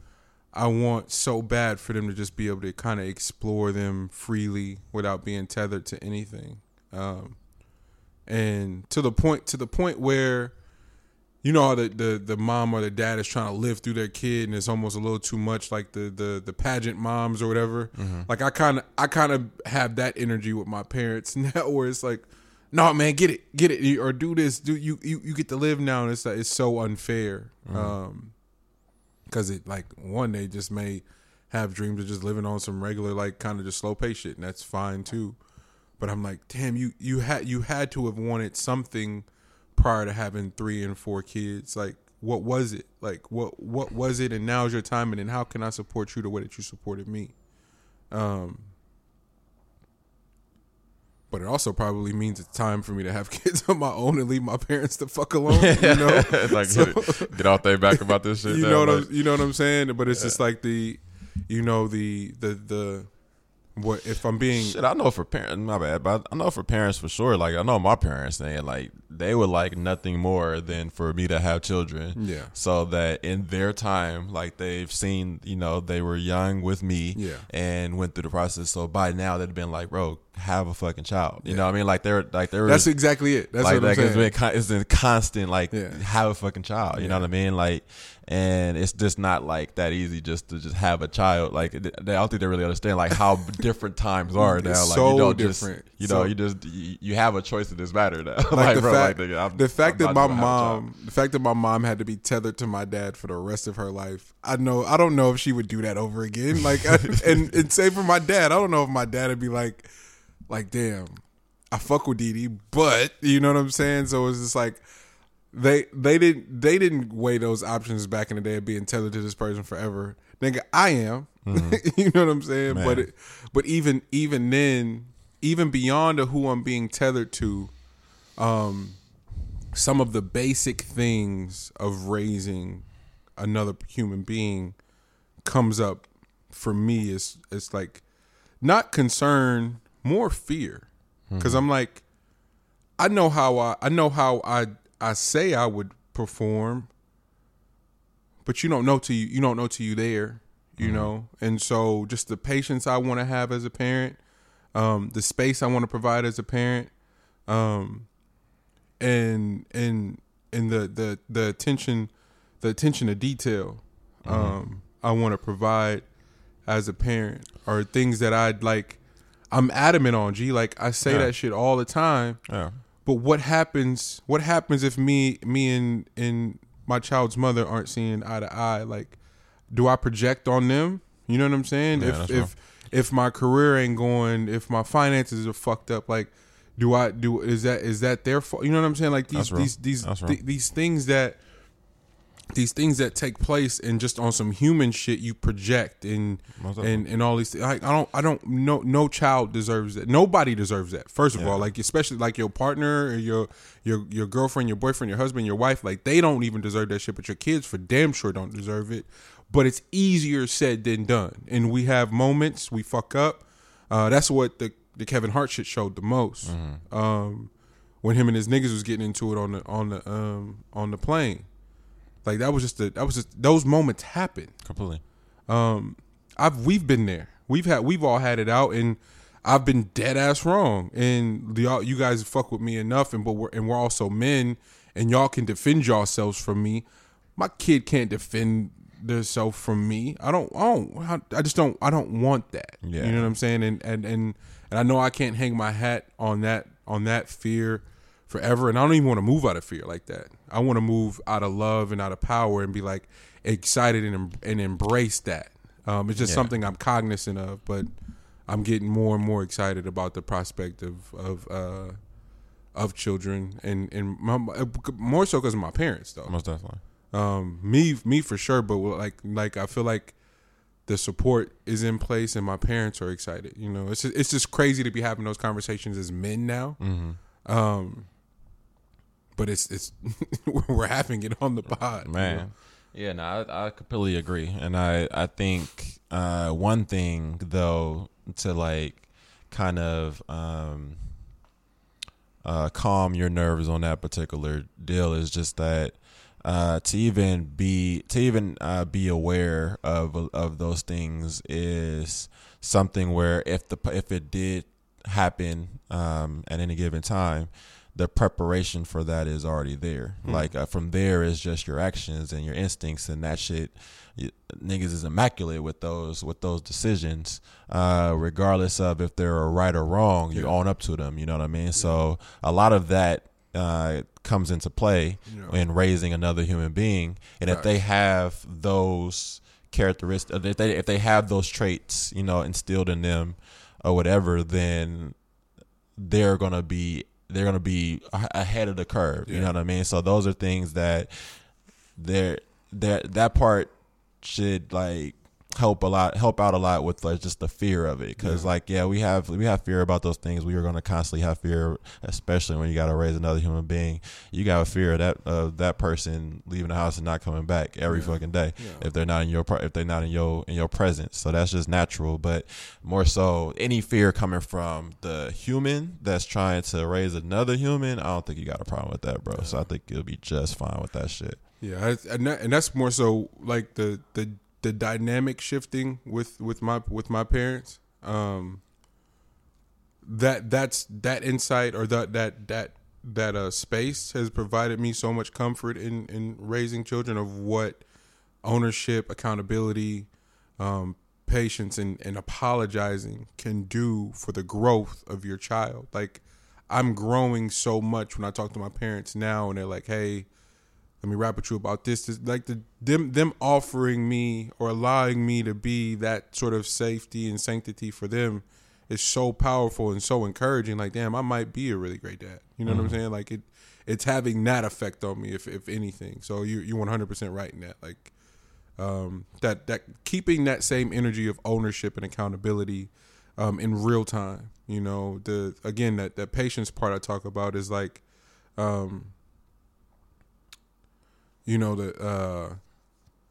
Thoroughly explaining why something isn't okay, as opposed to corporal punishment, yelling, what you have it, is something I just want to, it has to be a priority, because I'm not raising no black children in fear and out of fear, because of the effect that it's having on me at 30, my nigga, is crazy.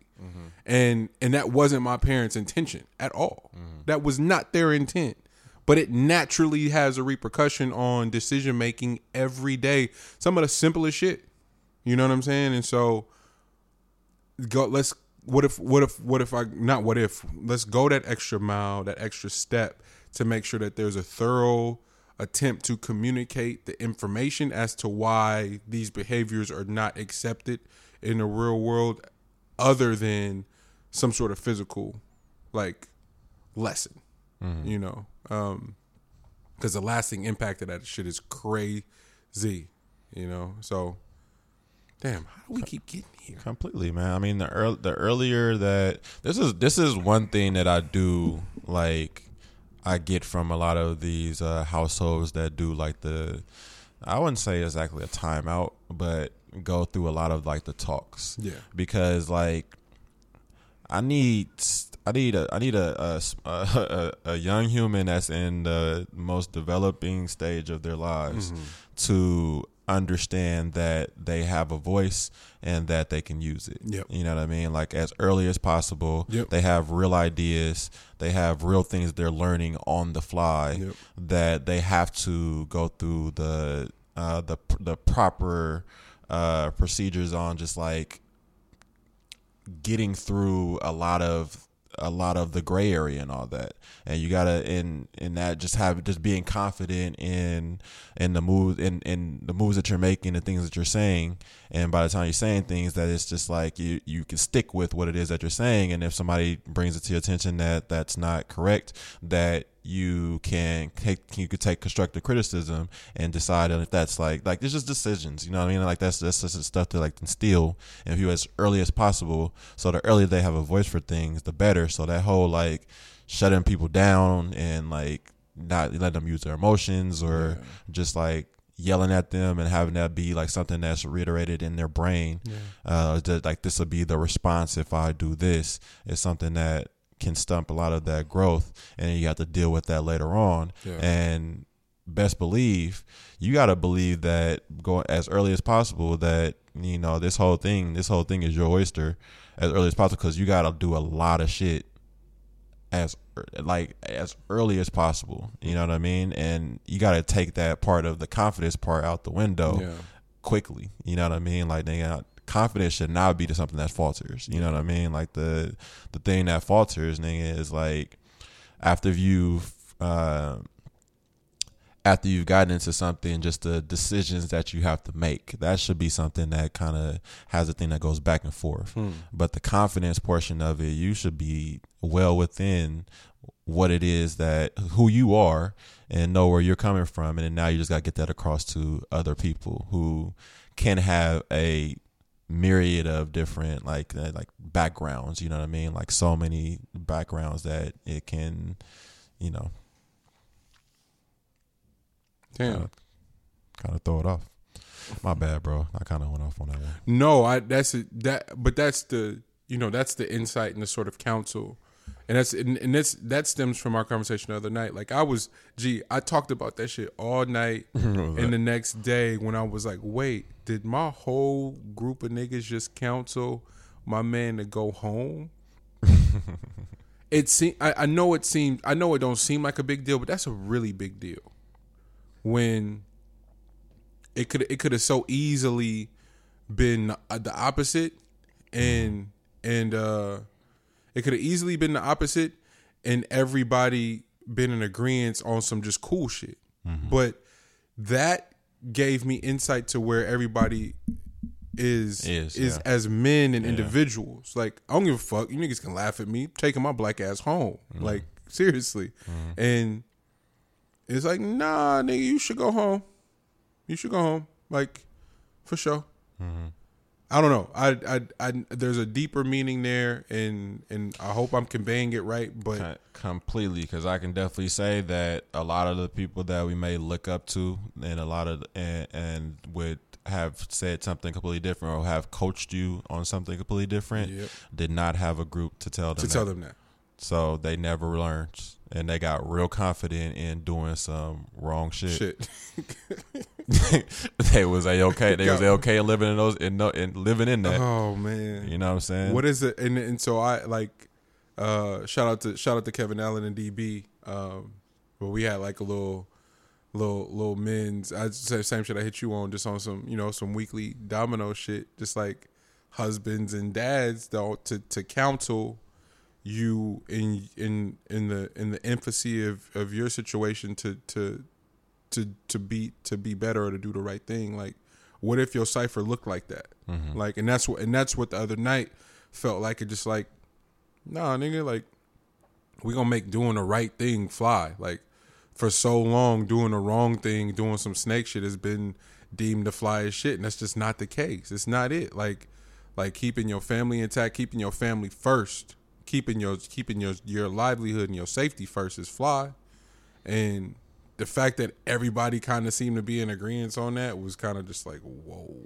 Bro, just look at all the examples, bro. Let's open your eyes. Let's look at all the examples. Yeah. Folks eventually end up in this, like, eventually loop over to the family shit. Yeah. If they're lucky enough to be able to get to that. When they're lucky to be able to make it. Yeah, that part. When they could have just jumped to that to begin with. And then the folks that didn't, that never caught on to that, is still living within their immaturity and can't get out of it. You know what I mean? It's just a constant. It's like Groundhog's Day for their ass. Yeah, they're just over there living the exact same way over and over again without getting anywhere. You know what I mean? They might be getting somewhere financially. Yeah, they might be getting somewhere. But we now know that the financial part can't fulfill you at all. Like, that's the crazy part. Like, that alone can't fulfill people. Nah. You know, so it's like the family shit, and like investing into your legacy can fulfill you. Like, that's a different type of purpose. Bro, finances is just a means to do more stuff. to do more silly shit. Bro, just a means to do more stuff, bro. Like, you would, like, that's why folks be like, bro, you like to do that with somebody else. Like, but it's like, it's just a means to do more shit. It just gains access. That's Absolutely. It. That's all finances are. Damn, we had a mature pod today.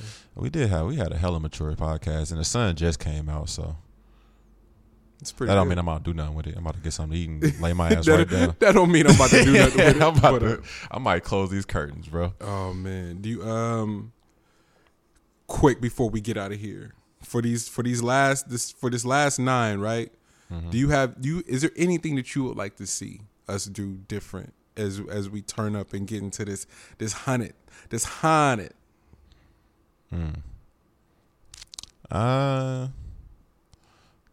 Nah, man. I think what we're doing is completely working, and we'll continue to add on from where we are and just build from there. Because I feel like it's working. I feel like the engagement is good. The people are listening and like getting something from it and voicing it to us, which is dope. Yeah. So I would like to kind of do that just more, just put it, I don't have no resolutions for it where it's just like, hey, like we would like it to be, lighter, or we would like it to, have like a, make sure we have more guests or like something like that. Like, nah, bro. Like I think podcasting is just really just like finding a rhythm for your particular podcast and then going from there. Cause like, we got the chemistry rocking. We just gotta, just keep adding on to it. Yeah, that's what's that part. Like, I don't know. I never doubted it, but for it to get to a space where it's recognizable. Money. Uh-oh. Money. Uh-oh. Give me. When you brought that microphone from that room that day with me, you and Poe. Oh man. Did you really believe? Yes. that's what's so crazy. Our first unreleased podcast. Should we release that? I have it. It's I crazy. I want to release it. It's nuts. Crazy. I don't even know what we was talking about back then. It was because we were drunk too. We was drunk and we were not like privy to any of this. Like we've never. This is like Monty had been doing like the interview stuff and like he has a mic at all times. So like he's a little bit more versed in this shit. You and Poe, nigga, we was just flying off the rip. Is the private link still up for that, or did I take it down? Nah, I think you took it down. Okay, I need to listen to it again because it was like I don't know what we got off, but we had thoughts that day. Yeah, and that's what's so cool. Like, so the even before the interview shit, that was what I pitched, and it was like, nigga, you want us to do what? you and Poe were like, what are you talking about, fam? Like, I mean, because for one, bro, I mean, people could pick up from it from like people that don't know me can pick up from it on this pod. Is just like, nigga, I'm not about to have people in my business, bro. Like real shit, like at all times. So like, you gotta think about it. Me and Poe, before we even thought about doing any of this shit, and like Monty was trying to pitch it to us. Me and Poe are the worst people at nigga, like allowing people into shit. Man, like nigga, we'll give our cipher shit all day long. But like just allowing people into like information, like not even information, because we can give you information. Yeah. It's just motherfuckers like being in our business, or just like really like don't really care for it. So. And it was like, and niggas was like, nah, no, and it wasn't even intentional. It was just like we got faded one night. I had just done an interview. Nah. The way Monty pulled the whole setup thing out. It felt like it was set up. Monty. I swear to God, it was. Monty just put the line out, like he just put like a little seed out real quick and said just some slick shit about potting or whatever, just getting on the mic or whatever. And then like us, we got a little amp. He's like, yeah, bro, we can one day we could definitely do that shit.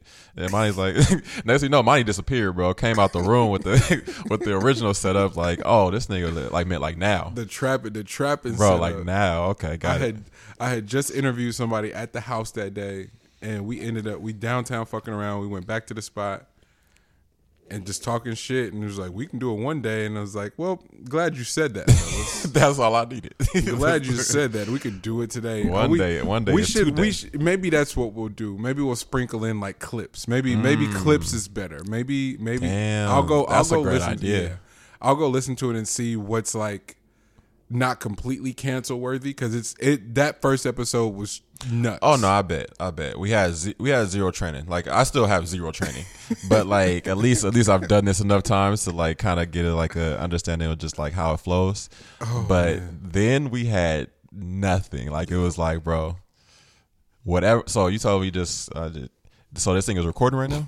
This thing didn't realize how much it was like picking up and recording shit until we listened back. Like, oh, we was wild. Is this thing on? Yeah, man. Now How long was that first one?